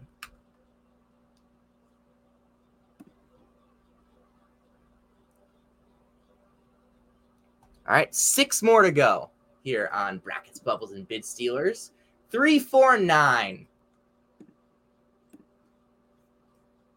VMI. Oh, Jesus. 3 non-D1s. I don't know what MTE they're in with South Dakota, but they'll play 31 games, I assume. I'm not touching this. They're the worst team in the SoCon by far. 278. The highway that enters New York City, I believe. 278 is Cal State Bakersfield. Can I name a single player on C-Sub? I don't know if I could. I mean, I don't think I watched them at all last year. Okay, yeah, I'm not touching this. Okay. I don't know who these guys are. I'm good with that. I just looked at those names. I'm like, I have no idea who any of those guys are. I'm a fraud. 56. Seton Hall. Seton Hall. They are in the Rady Children's Invitational. It is 2 games, so they'll play 31 in the Big East with a Who's the other 2 teams in that, by the way? Oklahoma and Iowa. But they'll play. Yeah, whatever. Okay. What are your thoughts on Seton Hall? Will you go over 15.5?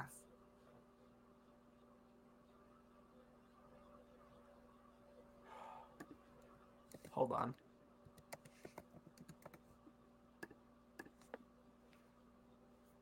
many conference games does he project? 9 conference wins, really? 15.5, you said? 15.5.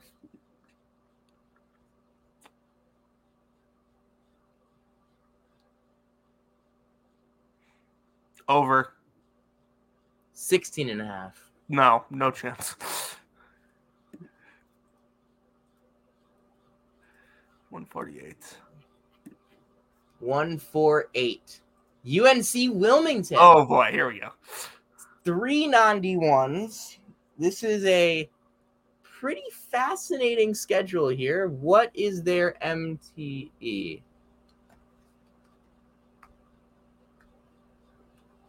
They are in the Fort Myers tip-off with App State. They play Murray State and App State. Okay. So 31 games, 3 non-D1s.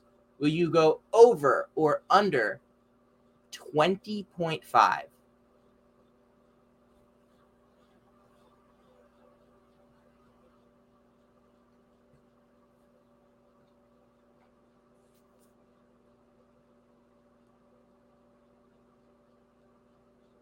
What would you go? I would go over. I would too. Would you go over 21.5? No, because they play App State, who I already took their over. I'm taking the over. 21.5? Yeah. They're going to be good. I mean, they win. I mean, they won 24 last year, 27 the year before that. I'm taking the over on 21.5. Hold on. I need to look at the schedule. God, the bottom of this league is just so bad. We're taking it? Hold on. Oh, come on. You can't. 21.5, you said? Regular season, yeah.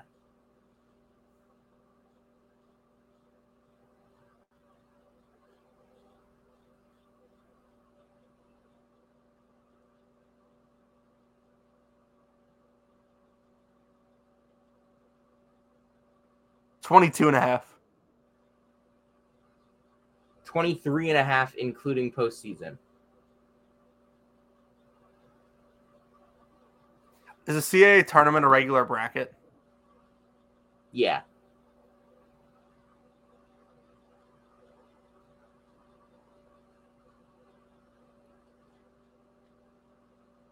$24 flat, including postseason.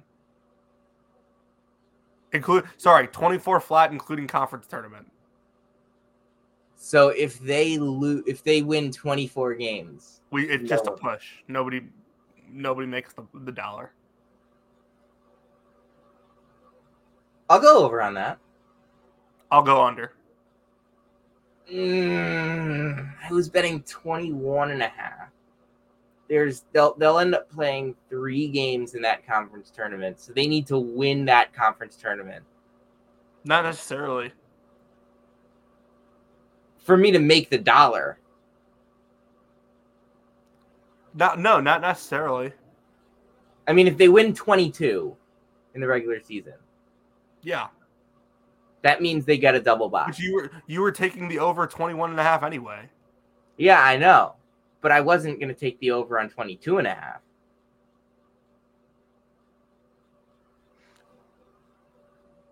Double bye, they have double bye would still mean they play 3 conference tournament games, right? But they'd have to win the conference tournament then to make my dollar. Yeah, but you would still get a push even if they don't win the conference tournament. We're not doing this for pushes. I know, I'm just saying, like, it's not the worst position to be in. It's not. I'm not saying it's a bad bet for me. I'm just saying I don't want to. Here's the deal. Here's the deal. I just don't think that they're going to lose 7 conference games. I don't think they're going to lose 7 conference games either. I honestly don't think they're going to lose 5.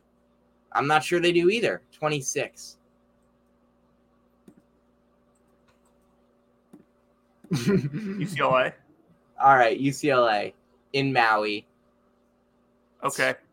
So they play 31, right? Yeah, including Pac-12 tournament, over under 25.5. Okay, I will tell you this right now. including all postseason, if you give me 28.5, I'll take the over. I will take the under. Okay. This is a pride bet for me. UCLA under 28.5, including all postseasons. That's 6. All right, that's a fun one. That's 5, isn't it? No, that's 6. Davidson, Boise State. Oh, no, shit. We didn't bet on Wilmington. That's 5. Halfway there. 289. Detroit Mercy. Do you know anything about this team? I know that they're going to be bad. Yeah, I know that too. And I know that they have a lot of bye games. And I know that they're in a good conference. And it looks like they're playing...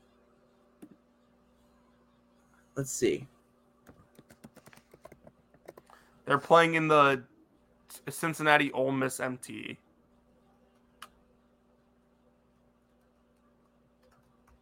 Yeah, so they will play against Cincinnati and Ole Miss. So they'll play 31 games. What would you say to 11.5? Under. We're not going to make a bet. Yeah. 64. Nope. Not touching West Virginia. I am not touching West Virginia. I know you are not either. The only bet I will make on West Virginia. Over under 0.5 players kicked off the team.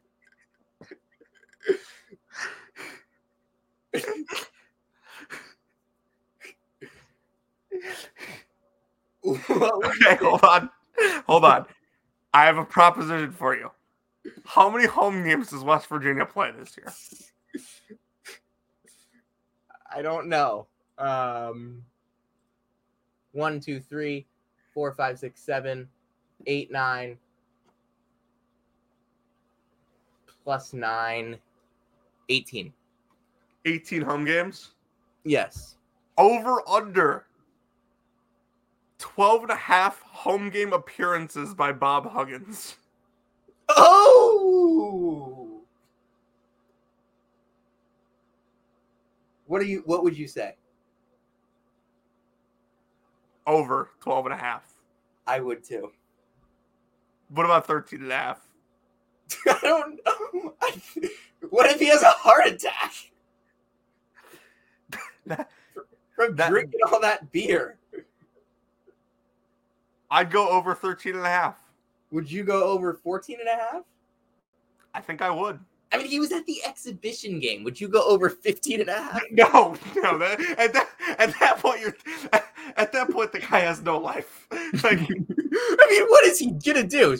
I mean, he lives in Morgantown, West Virginia. He's like 73 years old. Well, as we found out, he probably is on some sort of probation from driving.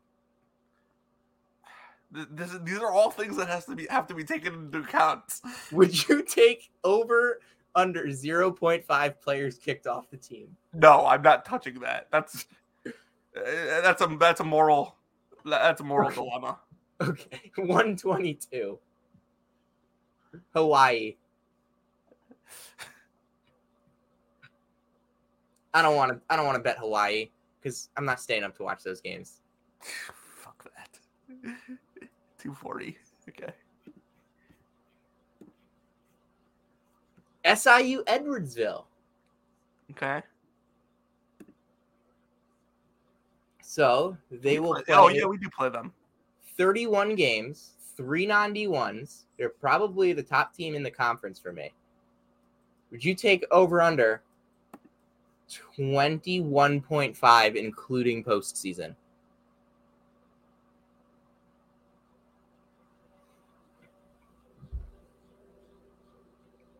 Hold on, 1 sec.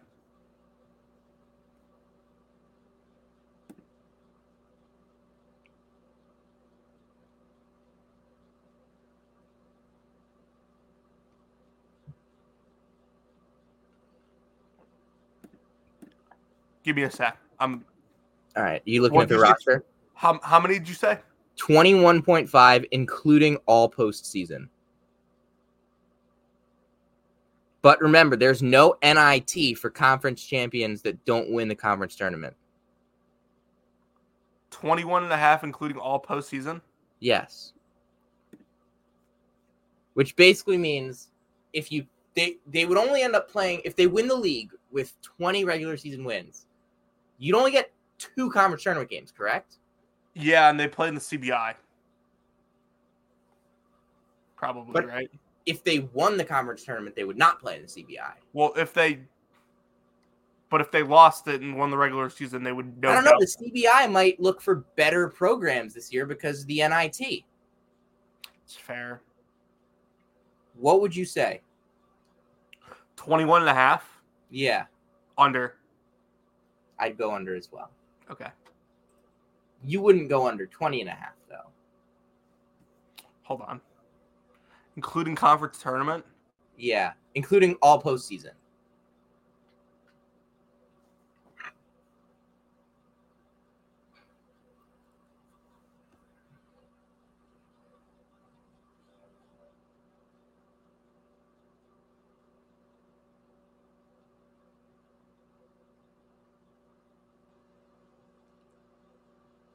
$20.5?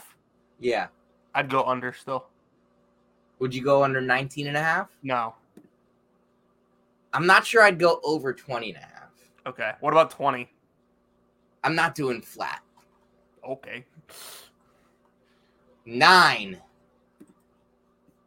Duke. Nope. No, it is Duke. 288. South Dakota. I'm not betting South Dakota. Okay. 17. UNC. Okay. 31 games, right? Yeah, they play in Atlantis. 31 games. Over under 20.5. Over. 21.5. Over.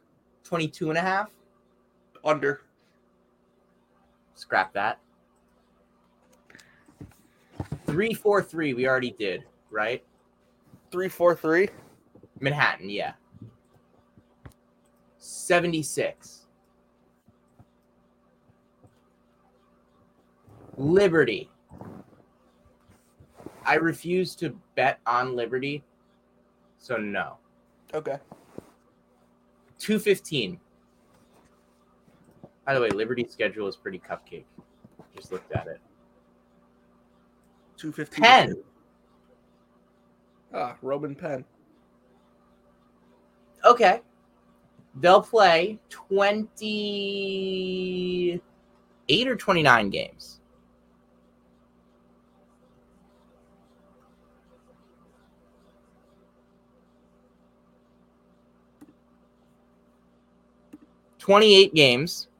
Mm-hmm. Would you take the over or under on 13.5? How many games do you say they play? 28. 13.5's the number? Yep. Over. Under. But I'm not betting against Penn. No, you... I can't do that. I can't do that. Okay. That's not fair to my parents or my brother. Honestly, I was just gonna blind bet Donahue. No matter what the number was. 114. So would you go over on 20? No. This was before I even knew what the number was. I was saying while you were looking up the number, I wasn't looking at my screen, and I was just literally gonna say I will go over no matter what number he says. You like Donahue that much? I don't know. I just kind of wanted to bet on Penn. All right. Ohio. They'll play 31 games. They are in Bahamar Nassau Championship on Flow Hoops. 19.5. Would you go over or under? Who else is in their MT? So they'll play George Washington. Okay. And then Middle Tennessee UIC. And then Brown, Greensboro, Delaware, and Kansas City.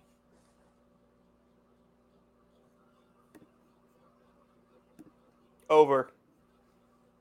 20.5. Over. 21.5.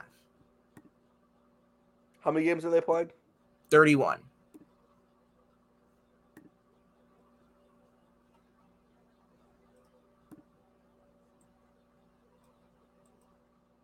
$21.5. What do you say? Over. All right. You Wait. go over 2? Wait. Would you go over on 22.5? No. I don't know if I'd go under on 21.5. Okay. You know what? That's a tough league. You got Akron, Kent State, Toledo. I'll go under. 21.5. I'll go under. I'll say either Youngstown or Delaware or someone picks them off. OU? Ohio, yeah, OU. OU? Under. Oh, yeah. 21.5 wins regular season. 4 to go. We've been doing this, by the way. We've made 7 bets in 45 minutes. Yeah, we take this seriously. 136. JMU. I'm not sure I want to bet on JMU. All right. 307. Back to the bottom of the list. We had a couple. Robert Morris. Okay. So they play 31 games. Interesting non-con. 2 non-D1s. Then a tough Horizon League. What would you say to 12.5?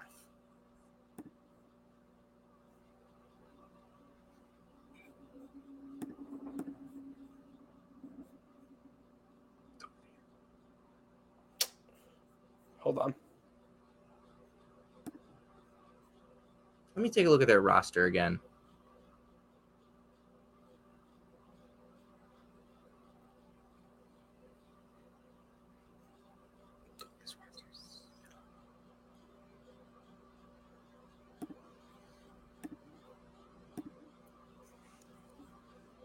$12.5. What is your decision? Hold up.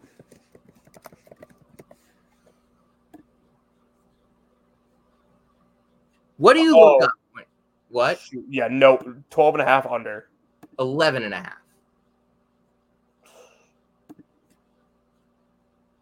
Probably under. 10.5. No, I'm not touching that. 11.5, including postseason. Do they win a Horizon League tournament game?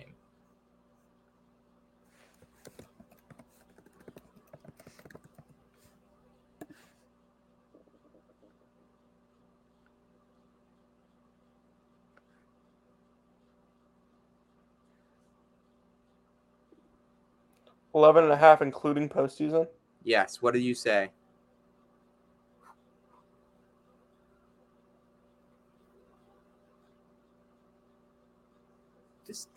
Something's wrong. Something's up with my glasses tonight. If you'll excuse me, I'm gonna switch over to a different pair.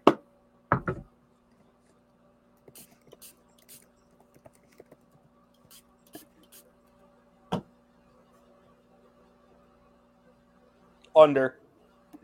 Under on 11.5? Yeah. Yeah, I would go under as well. Like, no Enoch cheeks. All right. Next team. 93. San Francisco. They'll play 31 games or 30? They're scheduled for 31. 31. Their MTE is Grand Canyon, DePaul, and South Carolina.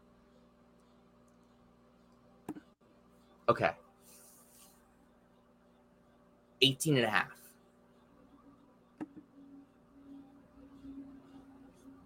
Over. 19.5. Over. 20.5. No. Wait, did we do 341 already?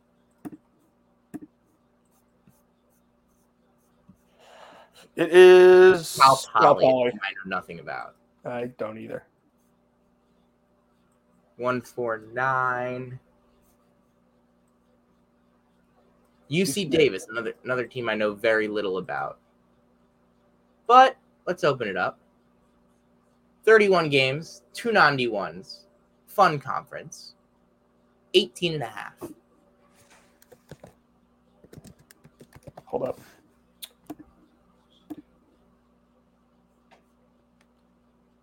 Over. 19.5. Over. 20.5.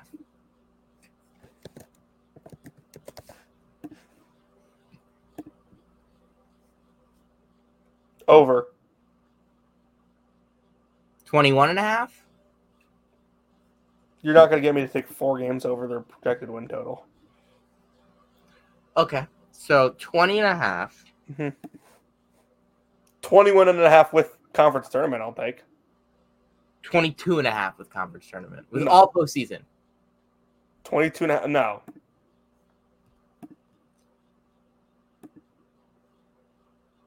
Let me take a look at the rest of the conference for a second. Yeah, I'll go under on 20.5. 20.5? Yep. Including conference tournament? No. Okay. By the way, I've now gone under. We've done 7. I've gone under on 5.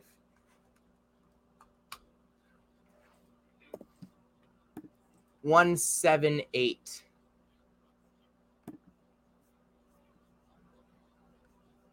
New Mexico State. I refuse to bet on this team. Okay, it's fine. 5-5. Mizzou. We're not betting on Mizzou. Why not? We're not betting on Mizzou. I'm so confused. I refuse to bet on Mizzou. UMBC. Do you know anything about Huh? 31 UMBC under Jim Ferry. Really good coach over there. 1 non-D1 game. Over under 14.5. Over. 15.5. Over. Under. No, fuck. I'm not taking another under.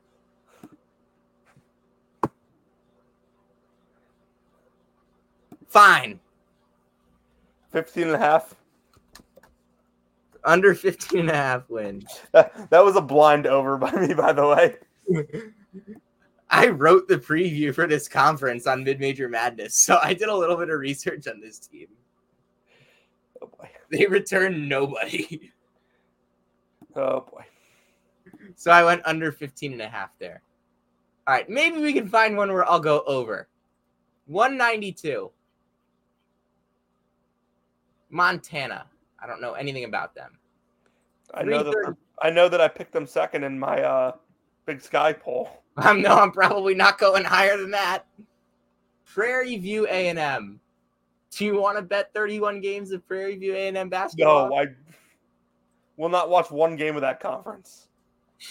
Did we have a bet on the SWAC last year? No, because it didn't become an inside joke until the first day of the season. 224. Bryant under Phil Martelli Jr. 31 games, 2 non-D1s, 15.5. Under. I'll go over. All right. Bryant. Under 15.5. Okay. That is 1, 2, 3, 4, 5, 6, 7. That's 9. 9. We got one more. One more. We should gun for like a high major. The only one including postseason was UCLA, right? Yes. Okay.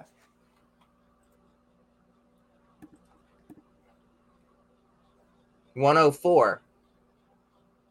St. Joe's? No. I want to bet a high major. Yeah, let's do 1 to 9. 57's Georgia. 37? 37's FAU. No, not betting on FAU. 68? Oklahoma State. Okay. Cupcake of a non-conference schedule. They'll play 31 games. They'll play St. Bonaventure, and then they'll play either Auburn or Notre Dame. 16.5. Over. Would you go over on 17.5? Yes. 18.5. Hold on.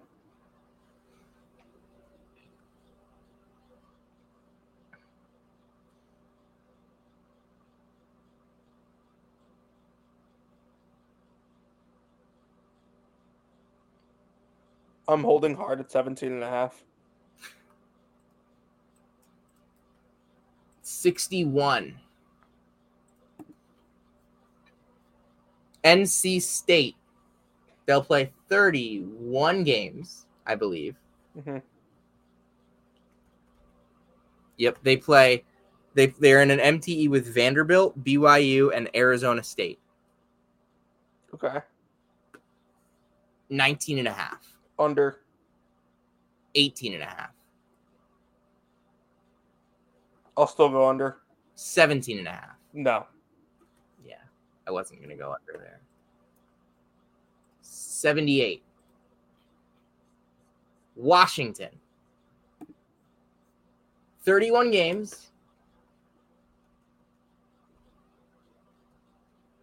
MTE with St. Mary's, San Diego State, and Xavier.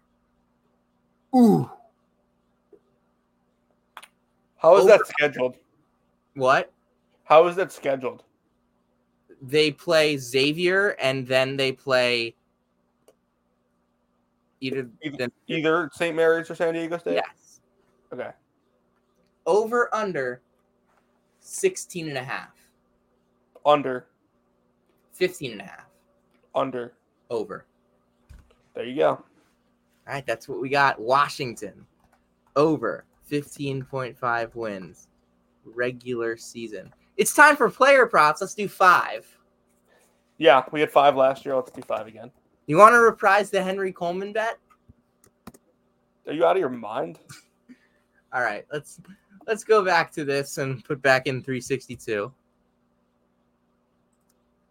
315. Who's a player on team 315? Dude, I'm not betting on random players. Chuck South. Nope, not doing it. 72.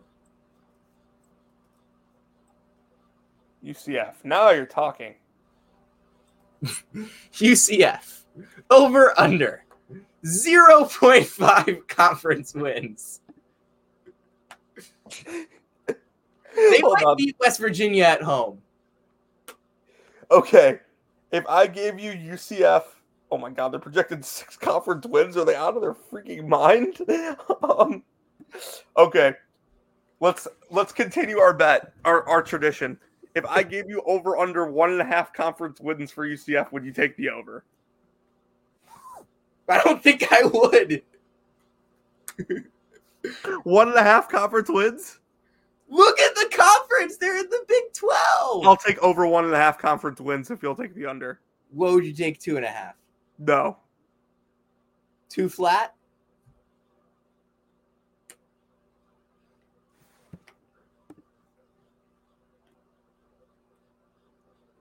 Two flat, I'll take the over.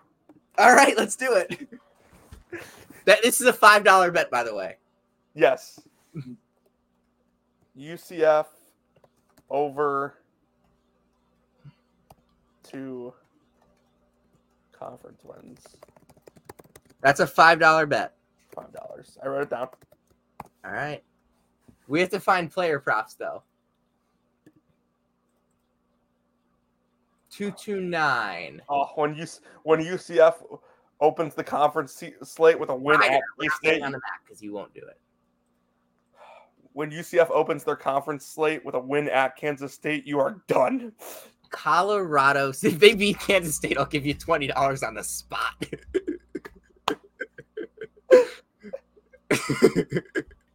I will be going back to this recording when they do. And by the way, that would void the rest of the bet. It would just be the $20. Yeah, no shit. I wouldn't ask for it. I go, oh yeah, hey, now you owe me $21, buddy, or 25. Right. Colorado State. Let's take a look. What would you say? Patrick Cartier. Would you take over or under 14 points? Who am I looking at? Colorado State? Patrick Cartier. He played 22 minutes per game last year, shot 65% from the field, and had 12.3 points per game. Over under 14.5, you said? 14. Oh, over under 14. I'll go over. Let me think about that. Okay. Patrick Cartier.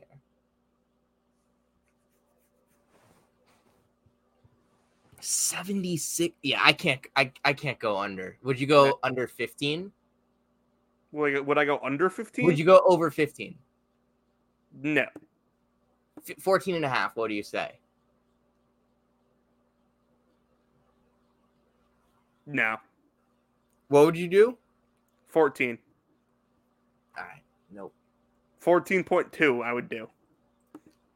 I don't know if I would go under that, though. Okay.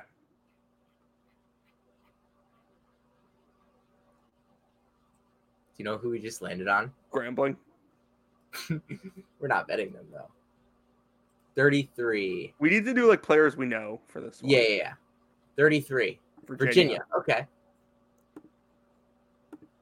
Let's take a look at Virginia. Isaac McNeely, 13.5.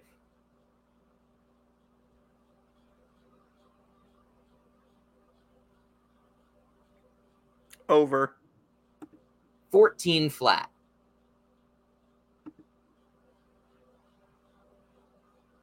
Over. Look, I love Isaac McNeely, but I think there's just too big of a chance that he doesn't score 14 points a game. I'm not swallowing my pride on this one. I will swallow my pride and take Isaac McNeely under 14.2 points per game. 14. Why is it 14.2? Would you say 14.2? No, 14. 14, fine. That's how you get an edge. I hate betting against Isaac McNeely. Who do they play tomorrow night? Tarleton. Look, by the way, he's going to score 30 and we're going to be in business. If he scores like 26, I'll be happy. I like him. He's going for 50 tomorrow night. There's we're going to be in business. also not an insignificant chance that he scores like 11 points a game. Is there they have to play? There should be a rule where these guys have to play like 20 games, right? Yeah. 20, at least 2/3 of their team's games. Okay, that's fine. This is only regular season, right? No. No, it shouldn't. I don't know why I said that. All right. One down. 4 more to go. Here, let's just do teams within the top 50. 24. Texas not betting on A&M again, right? I'll do a different player. I won't do Henry Coleman. All right. How about Wade Taylor? All right, let me take a look at what exactly he averaged last year. Wade Taylor averaged 16 and 4. Would you take the over or the under on 22 points plus assists per game? Under. 21. Under. 20. Points plus assists?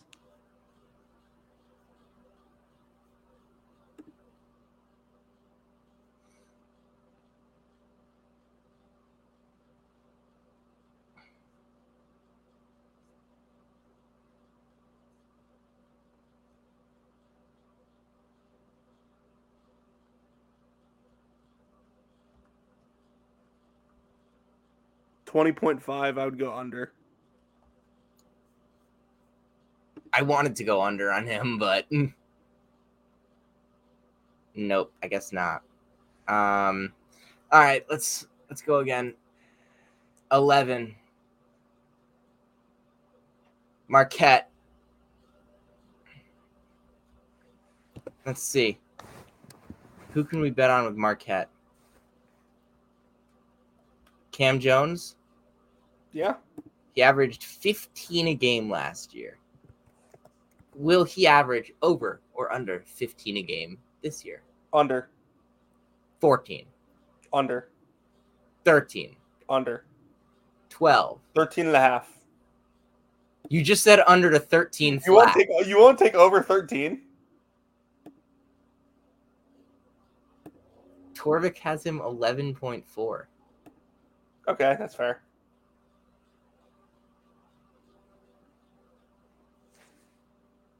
And I think Chase Ross is going to start to get some of his minutes. Okay. 12.5. Over. Under. Okay, let's do it. Cam Jones, over 12.5 points per game.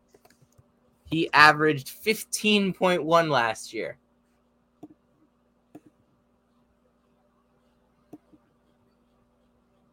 All right. 3 more to go. Team number 50 is Iowa. All right, let's see. Patrick McCaffrey is projected 16.1 points per game. No shot. Would you take the over or the under on 12 points per game for Patrick McCaffrey?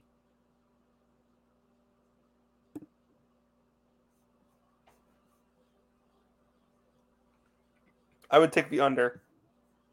What about 11? I would take the under. 10? 10.5. No. Okay. 4? UConn. Shall we? Yeah. All right, let's do this. Players, not teams. All right. Will you take the over or the under on Donovan Clingan? 27 points plus rebounds plus blocks.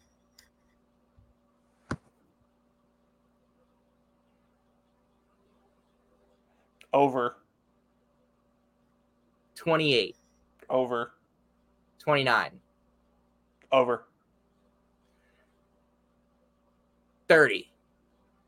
29.5. I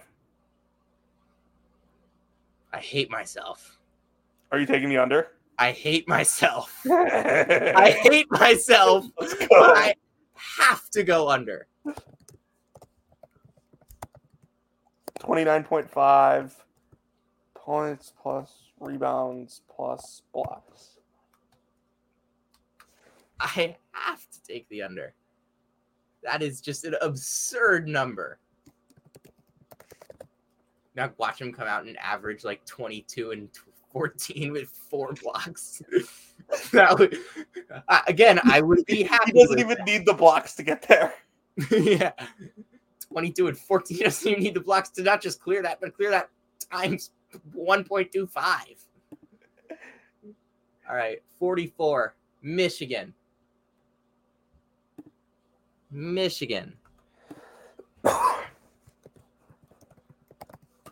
All right, what will be higher, Michigan's winning percentage, or you know what the next line is gonna be, right? Or Terrace Reed's free throw percentage. Michigan's winning percentage.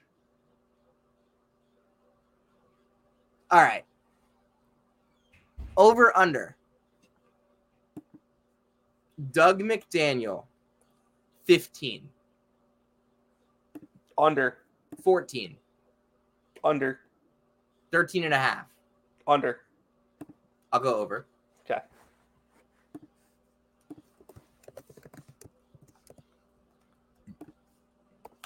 All right, one more to go, and then we can do one more game. It was 13.5, right? That was the number. 13.5. Colorado. If you say his name, I'm leaving the stream. Over under. 3.5 vile Cody Williams tweets that get me ratioed. That's insider trading. Okay. Over under Eddie Lampkin, 13 points plus rebounds.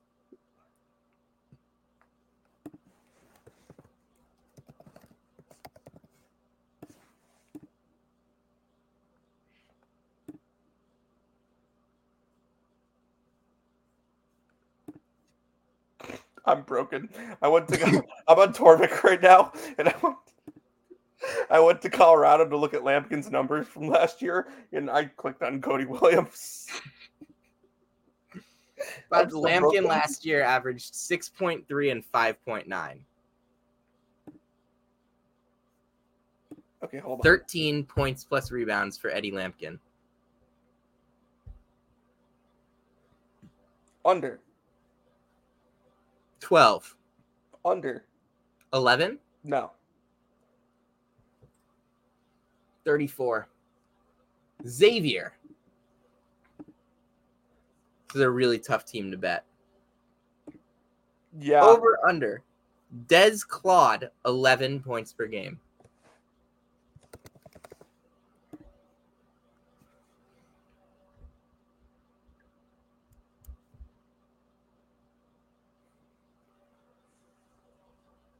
Under.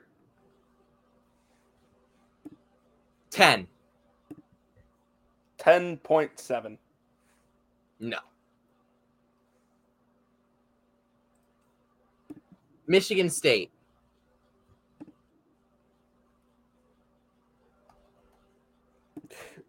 Over. Uh-oh. What are you going to say?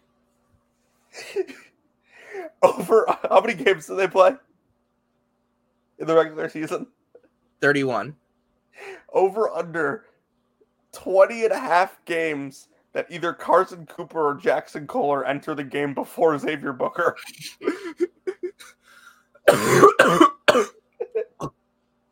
Kohler's currently hurt.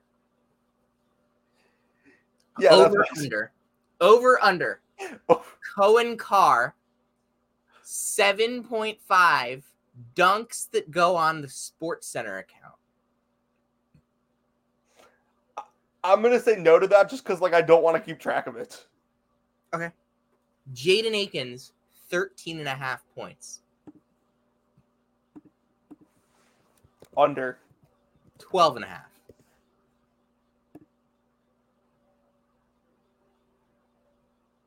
I'd still go under.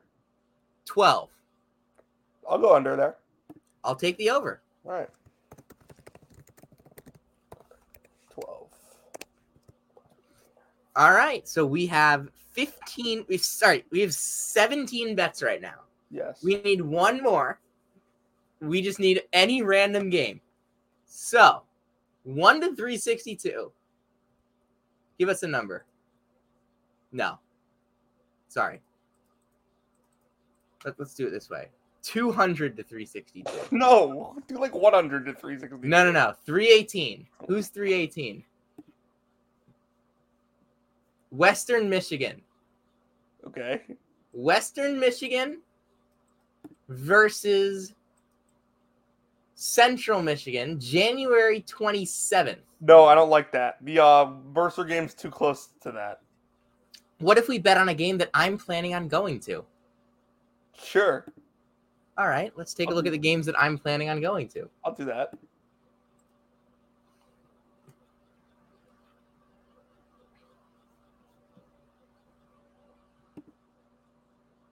Wagner versus Manhattan, December 30th.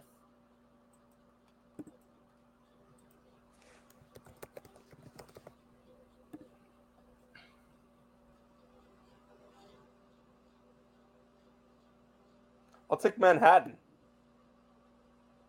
Damn, I was going to take Manhattan. All right. Chicago State at FDU. Who do you take? What day is that? January 10th. I'll take FDU. You want me to take Chicago State? Do you want to? Hell yeah, but I don't think it's the smart move. Given that they'll be freaking exhausted. All right, how about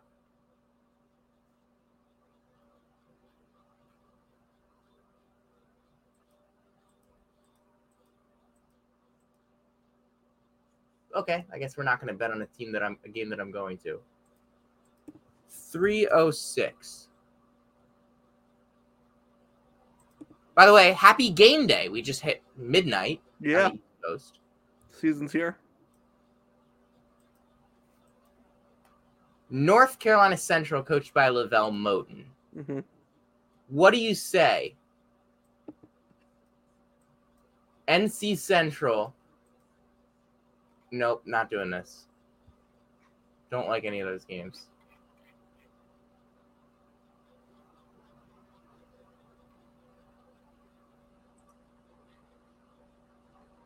Delaware against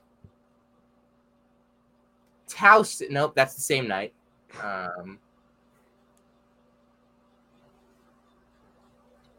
Who would you take on February 26th at Delaware, between Delaware and Drexel? I would take Delaware. I would too.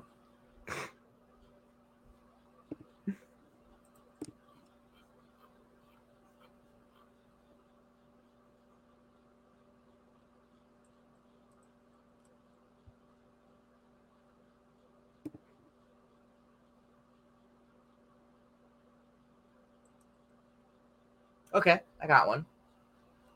Okay. Little Rock against Morehead State at Little Rock, February 15th. Take Morehead State. I'll take Little Rock. All right, we have a bet. What day is that? February 15th.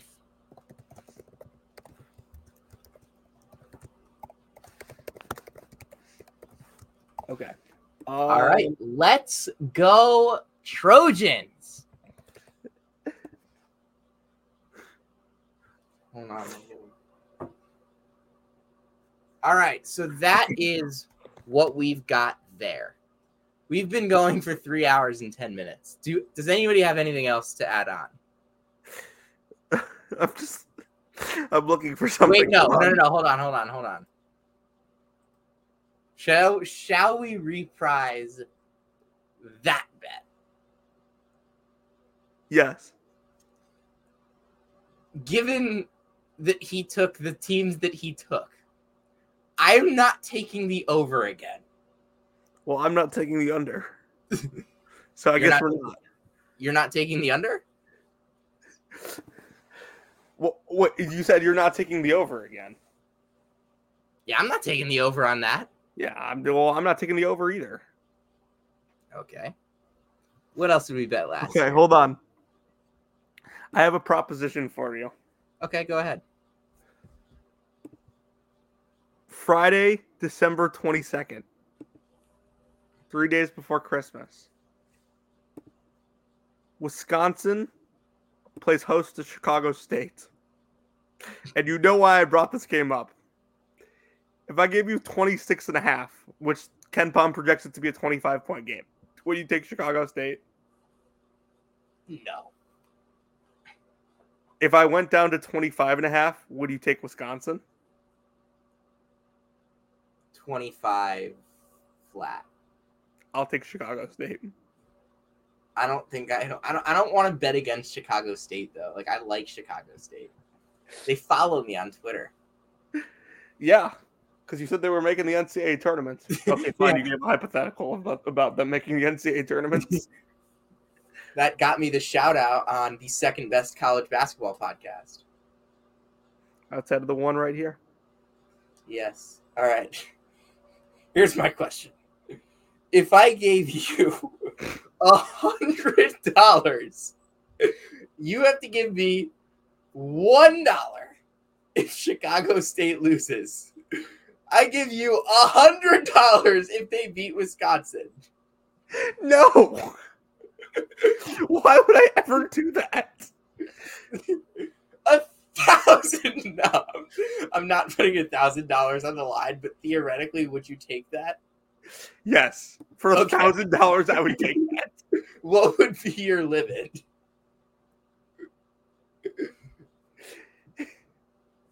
If you went up to $200, I would take it. I would take it if you offered me $100. Oh, hold on. PDT is here. Okay, this is a treat. PDT is here.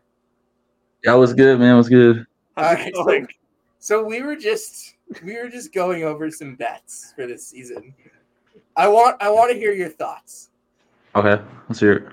So I swallowed my pride on this one. I took Isaac McNeely under 14 points per game. I mean, I would honestly side with you on that one. I feel like that's fair because, Virginia have a lot of guys coming back. There's also a lot of new guys coming in. And I think they're a team that meshes really well. Like, most of the talents that they have on their team are on that same kind of level. So I think Isaac can get to that 14 status, but I think there's a possible chance that he's in that 13 ballpark, you know what I'm saying? Or maybe 12, honestly. But he can get to that's what I was kind of going for there. I like him a lot. I've said the line that, like, he is the most out there name I can think of, that if you said, hey, he's going to be an All-American, I'd say, I'll hear your argument. But the odds are just too high that he falls behind a Rhodey or someone else in there, or a Beekman as well, and a couple other guys in the pecking order. It's certainly possible. Yeah, I think Beekman's probably going to be the main anchor of that team. I don't think he's going to lead the team in scoring, actually. I think there's a chance Isaac could. It could be Rhodey, honestly. I think everyone is a toss-up. It also could be Beekman leading the team in scoring, but I think that's really going to be one of the more balanced teams, in my opinion. So, I don't know. It's hard. They also play really slow. So, yeah. So Cam Jones is an interesting one because he scored 15 a game last year. Torvik has him projected for 11.4. I took the over on 12.5. Cam Jones, Marquette Cam Jones, under 12? Oh, he's going over 12.5. Oh, over 12. He's going over for sure. Yeah, that's what I thought. I was just trying to see how far down I could get Jonathan to go. What did Jonathan have him at? Well, I mean, we have the same. Like, we're betting each other. No, I know that. I'm saying, what's he got? Under or over? Oh, he has the under. I have the over. Oh yeah, I think Sam got that one. All right, this was a fun one, and I swallowed my pride again. Donovan Clingan, I took the under 29.5 points plus rebounds plus blocks. Honestly, it's possible that can happen. I would probably still lean over, because I think he's just gonna, be a workhorse in the paint, get a lot of rebounds, get a lot of blocks. Points is probably be the one thing that separates that one, because I guarantee he's gonna have the rebounds, the blocks to at least get that 23 range, 22. I mean, not 23, my bad. The 17, 18 range, but it's all for how much he's gonna score. If he can get to that 13, 14 points per game, it's possible. I mean, UConn's really another team that's kind of well balanced. Like, the past three teams you mentioned are really well balanced, but it's, I'm saying, it's betting's hard, man. It's all, it's hard. So yeah, that's why it took us literally over an hour to do, like, it. How long did it take us? We started the betting segment at 10:45. It took us almost an hour and a half to do 17 bets. And only 5 of them were player props, and those were pretty fast. The team props, oh my god, those took forever. Yeah, it takes time. I'm out. I took the over on Doug McDaniel for 13.5 points. Yeah, I can see that. I mean, Olivier might lead them in scoring, but Doug's probably going to be right there with him. You started this 3 hours ago? It says 3 hours ago. We started 3 hours ago. Yeah, I remember. I honestly want to come in from that first minute. I just had stuff to do, but um, but yeah. So were you talking over every single team, or did that happen? I don't know how long you guys are going. By the way. So what we did, we started with exhibition notes, Mhm. and then we did this segment called Vibe Checks, where we had people, we had some correspondents from around the country send in videos of like the vibe around the program they cover or that they're a fan of, and we kind of talked through that. We're actually going to clip all of those and post them on Twitter after we're done. That's my job. And then we had Nick from Mid Major Madness on, and we spoke for a while there. And then we went over the hot takes that people put under my tweet, and then we started the betting segment. Okay, got you. So we were actually going to bring you in here to talk a little bit about the draft, because yeah, we can do that for sure. That's obviously your thing. I mean, I'll put it like this: that's definitely one of the things I do, but I also like to do recruitment as well, like high school recruitment, stuff like that. And so any freshman, honestly, I think I've scouted at least watched the film through everyone. So I mean, whatever it is you want to do, I'm down to talk, hoops. I just gotta tell you, at least like 30 more minutes, and I have to head out because I got an early class. I'm just letting you know. So yeah, I don't know how long we're gonna do this for, but I mean, we've been going for over 3 hours, and I have an 8 a.m. tomorrow. So same here. So I don't know. I don't know how much longer I want to go, but I could go forever. We can go forever. It's college basketball tomorrow. I mean, I've been waiting for like 5-6 months for that. So I'm glad we're here. You know what I'm saying? And so I can talk about some freshmen. Yes, let's do that. Yeah, let's do freshmen. Who is some of your like underrated guys that you think will pop freshman year? High major, low major, or anything doesn't matter. Let's go high major specifically. Okay. Well, I see you're wearing a Missouri shirt, so I was gonna say Trent Pierce. Like offer it. I like Trent. I heard he's doing really good. In their practices, in their summer runs, etc. And he's got the length, he's got everything they need. And I feel like Missouri is a team that has every kind of position of need. So Trent brings energy in. He's one of the hardest working dudes I've seen. So I think he's going to get his minutes right out the rip, and I think he's going to produce well. And then another, I would say, underrated. I think there's a lot of underrated players in this class. Like, by the way, because this is a top heavy class that I thought was weak in the top hand, but there was a lot of depth to it. And so there, to me, was a ton of sleepers and guys that are ranked, in spots I feel like they should have been ranked higher. And I wouldn't say Gavin Griffiths is a sleeper per se, but considering where he's ranked, 67 on 24/7 hoops, I think that's very low because I think he's going to maybe lead records in scoring. He can get to that 14, 15 range. He's an elite shooter. He can move out the ball. He's athletic. I mean, everyone's gonna use those type of stereotypes. He's more athletic than he actually is. I think Gavin's, legitimately pretty athletic. He can move, nice first step. So, I think he's gonna be an underrated freshman. JoJo Tugler, Houston, elite defender, crazy length. I think 7'3" wingspan. He runs the floor enormously well, and plus, Calvin Sampson. That's the gritty type of system that he plays, and he wants all his guys putting in energy. And Tugler is one of the most energetic players. Even if he doesn't have a jumper, I think he has every single aspect that translates to at least college basketball. I think Silas Denver Jr. I think he's a 4-star. He was a 4-star, but he's going to be one of the main primary creators for Georgia, and that's a young team. But they also have Tomlinson at the 2 guard, so I think Denver has a chance to be a point guard for them and really elevate their offense. I mean, I'm just thinking Carlton Carrington, Pittsburgh. He's going to be another lead creator who's really underrated, who's really talented. He's going to make an impact for sure. I'm just going down the list. I'm on 24/7 Sports right now. I'm just looking at who I think can make an impact, and just rolling with it. But honestly, Lazar Jakovic, who isn't on 24/7, but from Xavier, I think he was great. He was always like underrated when he was playing in the U19, U21, U19 Serbian club ball. But I think he really elevated his status when he went to the World Cup this year And the thing is, World Cup really, puts a lot of exposure on, because more so, not everyone's gonna have the time to watch Serbia club ball.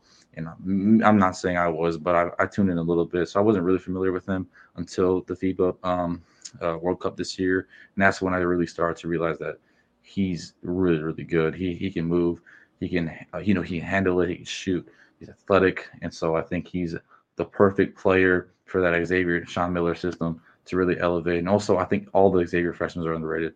Swan and Trey Green, I think they're all pretty good as well. And then I'm just gonna throw out a pretty, like, I would say it's not high major, but he's just underrated. Myra Wall, Charleston. I think he's going to be a highly impactful freshman as a mid major level. And I mean, I think there's a ton of mid major guys who are going to elevate like freshman status, who are going to be impressive as freshmen, but those are a little. Those have to take time. It's really hard for those guys. But I'll throw in one more underrated freshman, in my personal opinion, for the high major level. And just right now, I'm thinking Drew Fedler, Georgetown, 6'10", 6'11", can move. He's really athletic as well. He's stretchability. So yeah, those are just off the top of my head. Just looking at 24/7, just looking down some underrated, freshmen who are probably going to make a bigger impact than people project them to. So that's my couple of names. Yeah, I saw Drew play in person last year. At Mizzou. They played here against Link Academy, and he impressed me. High energy guy. The other thing I wanted to ask you was what your. I have a question about Drew Fielder. Go for it. Do you think he can play alongside Supreme? Yeah, I actually think personally Supreme is. I watched the film on Supreme, and I know what Georgetown's probably going to use him as their main, center and run a lot through, not through him, but with him on the court, obviously. But to me, I never really was impressed with him personally. He's got to be a rim runner. He's got to be a relocator. Set screens, be an energy big as well. And I just thought he a lot of the guard. I know it's a lower level of competition. I know the MAC. Yeah. I know that's something you specialize with, Sam, and so I know you watch a ton with Supreme. But I felt like in terms of switching to Big East, it's a completely different system of ball, especially Georgetown, what they run. And so I don't think it's gonna be too fast for him. I just don't think Jaden Epps is the perfect guard to run with him. My personal opinion. I don't think Supreme Cook is going to translate as well if Jaden Epps is the starting point guard. But yeah, I think Fedler works a little better because he doesn't have to rely on Jaden Epps. He's stretch big. Supreme doesn't have that stretchability, so he can play the four, honestly. And playing the four in Georgetown system, I'm personally not a fan of Georgetown system and the way they play, but I think Fedler can translate well. I would have liked if Fedler stayed at Providence, but I think he committed to Providence. I'm not 100% sure. It's so much basketball news I can't remember everything, but I think Fedler's going to translate a little better. It won't be this year. I think Fedler's going to come off the bench, kind of. Connor Turnbull, right? Yeah, he's a Butler. Yeah, that's kind of what I think Fedler does year one. That you come off the bench, it makes him athletic plays off the bench, hit a couple threes. He's going to show flashes this year, and people are going to be like, "Oh yeah, it's a breakout candidate." But it's going to take 2 to 3 years, and then he's going to really take that jump. My personal opinion. All right. I think he should. Yeah, I don't know. Georgetown's tricky because it's always hit or miss how they develop their guys. They're better guard play. Yeah, they're a better guard play school, in my opinion, than bigs. It's going to be interesting to see like what they do. I mean, they'll probably have to play Fielder a good amount, even if he's not ready, because they only have 11 scholarship guys, and Masood's down. Right. So, and like that front court isn't super deep. Like, I mean, I don't think Ryan Mutombo is very good. So, no, not at all. You'll probably have to play Fielder alongside Cook a little bit. I think it's possible.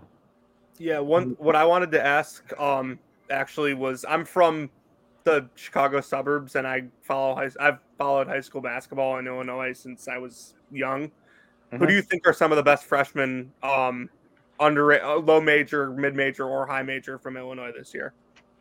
From Illinois, Yeah, again, off rip, I have to say Illinois is kind of an underrated hoop state because I don't think a lot of people associate them with Georgia or any of the hierarchies. I think when people compare Illinois, they often compare it at the same level of Michigan. I thought Illinois is better than Michigan. But yeah, so mid major, high major sleepers. I know Brock Hardin's from Illinois, right? He's Yeah. from yeah. Oh, so for sure he's definitely one in the high major. I think Mhm. a lot of people are starting to jump in that wave that Brock Harden's gonna be really good. And I saw the exhibition; he had 5 assists. He didn't score a single point, but his game is mature above his years. So I think he's going to be an impactful player. And then I think another one, Illinois is thinking of Simon. And I'm thinking Miles Rubin, 100%. What Okay. about Chicago? Yeah, he's staying at home, and he's just again runner big who has he's great hands. He can catch a little bit of everything. Athletic. So I think he's going to be a big one for sure. And then I'm just trying to think. Um, uh, I remember Davis from Whitney Young. I remember Yeah. him. That's one I liked. He's super shifty, quick. He competes on ball defensively. I don't remember where he was going. I think it wasn't in no. He's at Princeton, I want to say. Okay, Princeton. Yeah. Oh, so Princeton again. They're actually a pretty underrated team too. They have a bunch of guys. And so they developed too. So he's definitely gonna be one. I'm just and then Belmont had one. I completely forgot his name. It started with I think it's Drew Shinarski. Yeah. Yeah, that's the one. Yeah, he's really nice. 6'8", 6'9", I think. Can move, a little bit of a handle, can shoot. I think those are like the four I would say are underrated. Okay. Have you have you seen Ahmad Henderson at all? No, I don't think I did. Okay. He went to Brother Rice, which is in the city. He's playing at Niagara this year. I really like him. So. Yeah, the staff at Niagara loves him. They brought in one freshman this year. I know Ahmad. He's small. He's really good. I couldn't. It's hard to keep track of every single name, so I blanked with him. But yeah, I know him. Super skills. Really good shooter. But yeah, I asked Sam about that one actually. I messaged him about it. The Niagara staff loves him. I mean, they made a very concerted effort to get older this year. They brought in one freshman, and they think he can be one of their best players. Yeah. Mac actually has some pretty decent freshmen. I can't lie. Yeah, it's a much better class than last year. I mean, we got DJ Dudley coming in. Manhattan has a fun class with Seydou Traore and with he started too, right? He started. He's going to start. Jinny Lee, the Chinese big man. He's fun. Iona has Aaron Gurin, Jeremiah Quigley, Rodrigo Farias. Yeah, I like Farias. They have, and then there's Marist with Schofield. There's Matt Curtis at there's Matt Curtis there as well. You've got guys like who else is coming into the league? Armani Ziegler from St. Peter's, right? Armani Ziegler. Zakai's younger brother.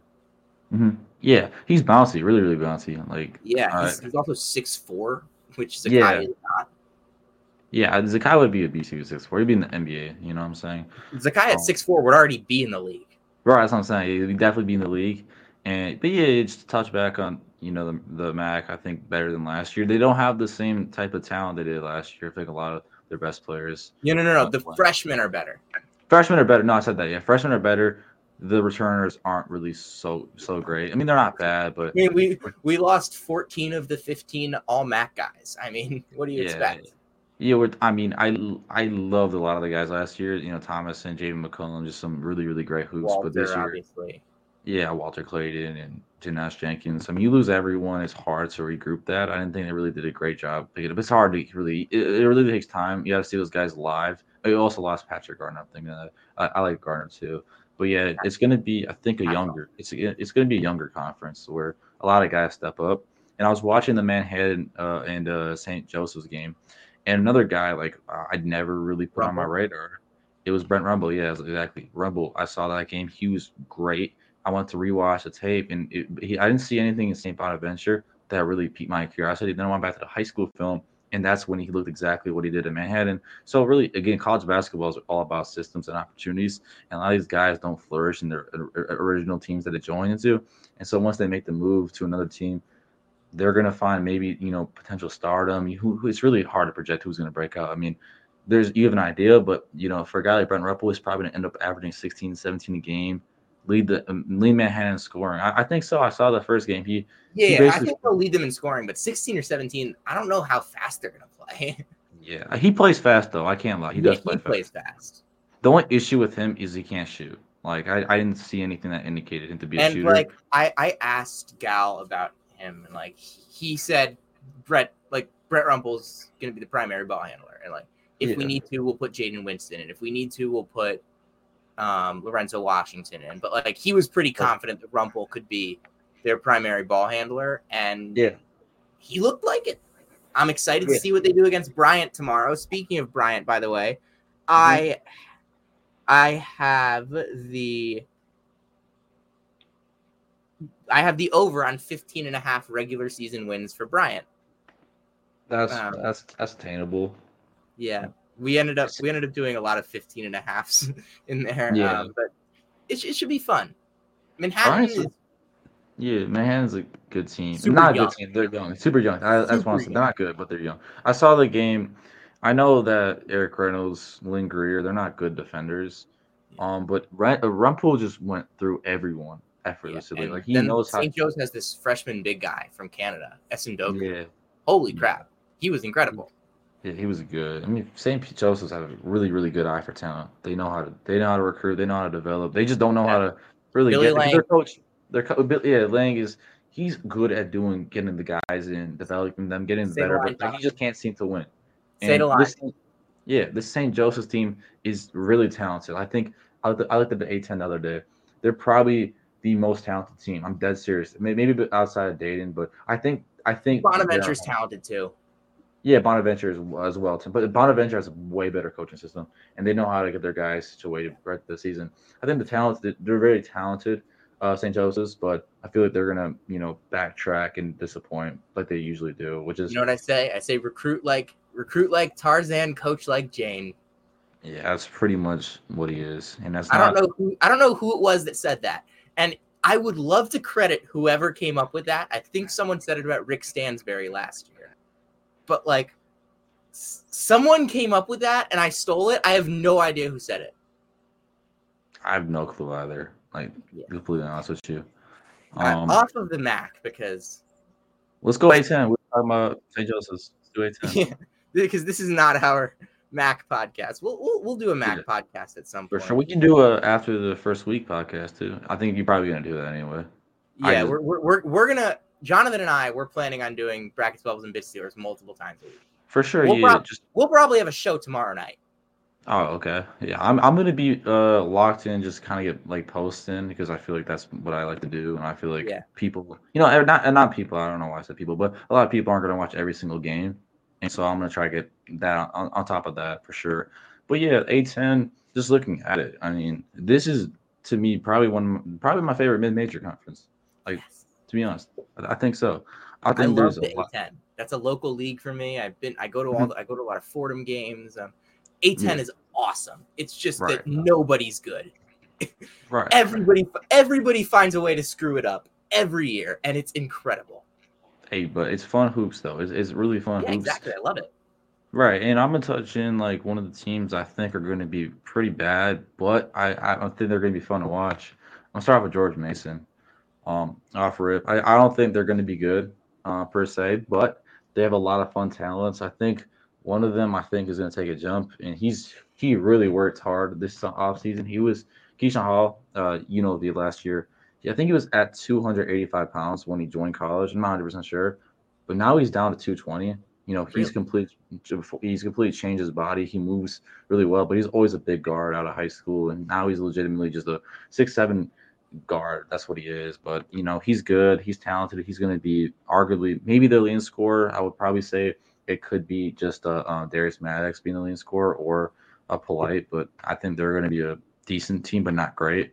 And I'm just looking at each team, just going to say like what I feel, or you want to touch in and say how you feel. How do you feel about Fordham? Because you just mentioned Fordham. Yeah, I think we talked a little bit about them earlier with Nick. We kind of went through the A10 a little bit, and I like Fordham. I think that they bring back a lot of key pieces in Charlton and Rose, and Richardson's going to take a step, and Simbila's there. And I think Midor is a great pickup. Rivera is a great pickup. And Fordham people seem to be really high on Dean, on Gray, on Montas, and Best, the freshman class from last year that didn't get a ton of reps because of injuries and because they had an experienced team with Khalid Moore and Quisenberry and Nowitzki in the mix. Yeah, I heard a lot of chatter about Montez just taking the jump. He didn't play at all, I think, last year. I think it was like 2-3 games.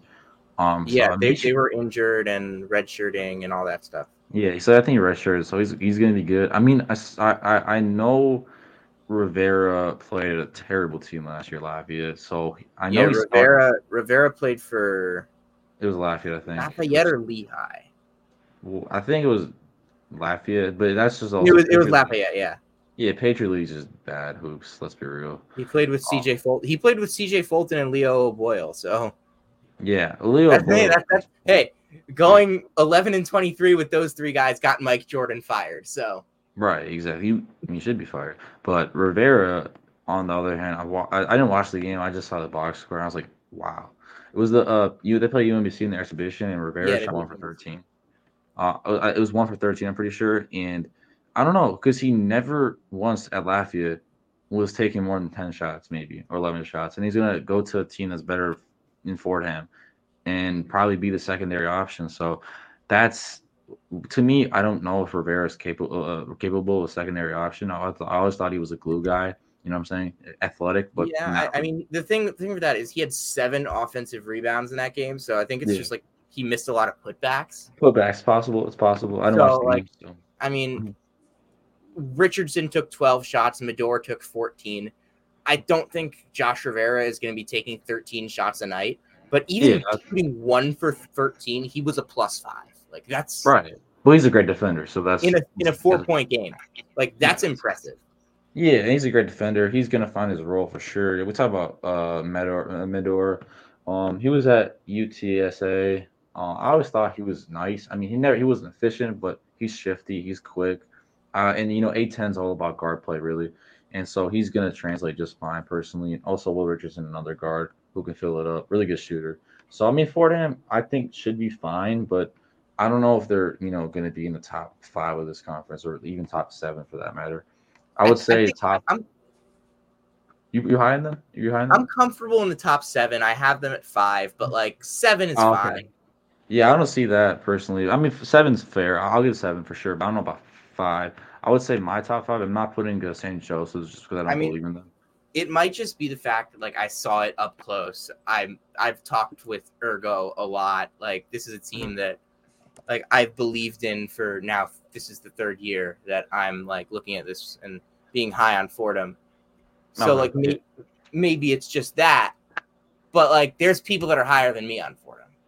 Okay, yeah, for sure. I mean, I maybe have to check them out a little bit. I mean, tomorrow's gonna be a good preview for me, honestly, because who do they even as much as we can, watch last year's film, watch a lot of the guys that they're coming in. We don't know how they're gonna mesh day one, and some guys. They play Wagner. Oh, that's a win for sure. Oh, and Wagner's got Melvin Council from JUCO. He averaged like 20 a game at JUCO last year. They also have Zay Blake from Green Bay, who's interesting. Green Bay was terrible last year, right? Green Bay was terrible, but they sent a couple guys to interesting places. Like I know. Randy Tucker is at Niagara now, and but like Fordham, that place, that gym is going to be absolutely rocking. Like it's gonna be that place. Every time I went last year, it would get louder and louder and louder. That's it's a small gym, right? I'm not 100% sure. Yeah, it's 100 years old. It's tiny. They were doing renovations last year, so they only had like 1,800 people there. It was impossible to get a ticket. Thank God I didn't need a ticket. Thank you, Mr. Joe DeBari, the SID at Fordham. Yeah, I've never been to a Fordham game. I've never been to a A10 game in general, but I've heard that their venues are insanely great, especially Dayton. I heard it was really good. So I've been meaning to go to one of those. Just a completely different. I would say the A10 venues that I really, really want to go to are Dayton, VCU, the Siegel Center, and Ole and the Riley Center in St. Bonaventure. Yeah, I want to go to the VCU one for sure. I mean, I want to go to all 362. Of course. I want to be. I want to be coaching. No, not coaching, but I want to be a director of scouting in one of those teams. Like I want to eventually go to every single venue in the sport. Like I have a note on my phone, Road to 363, because I have Hartford on there because I've been to a Hartford game. So like Road to 363. Like I'm never gonna go to all 363, but like my priorities list. It's like for the A10, Dayton, VCU, Bona. Yeah, I mean, I think all A10 teams probably have a good enough venue. Except for LaSalle, but another rebranding. So I'm going to be going there this year. Once that building is a total meme on A10 Twitter. It is amazingly hilarious. Yeah.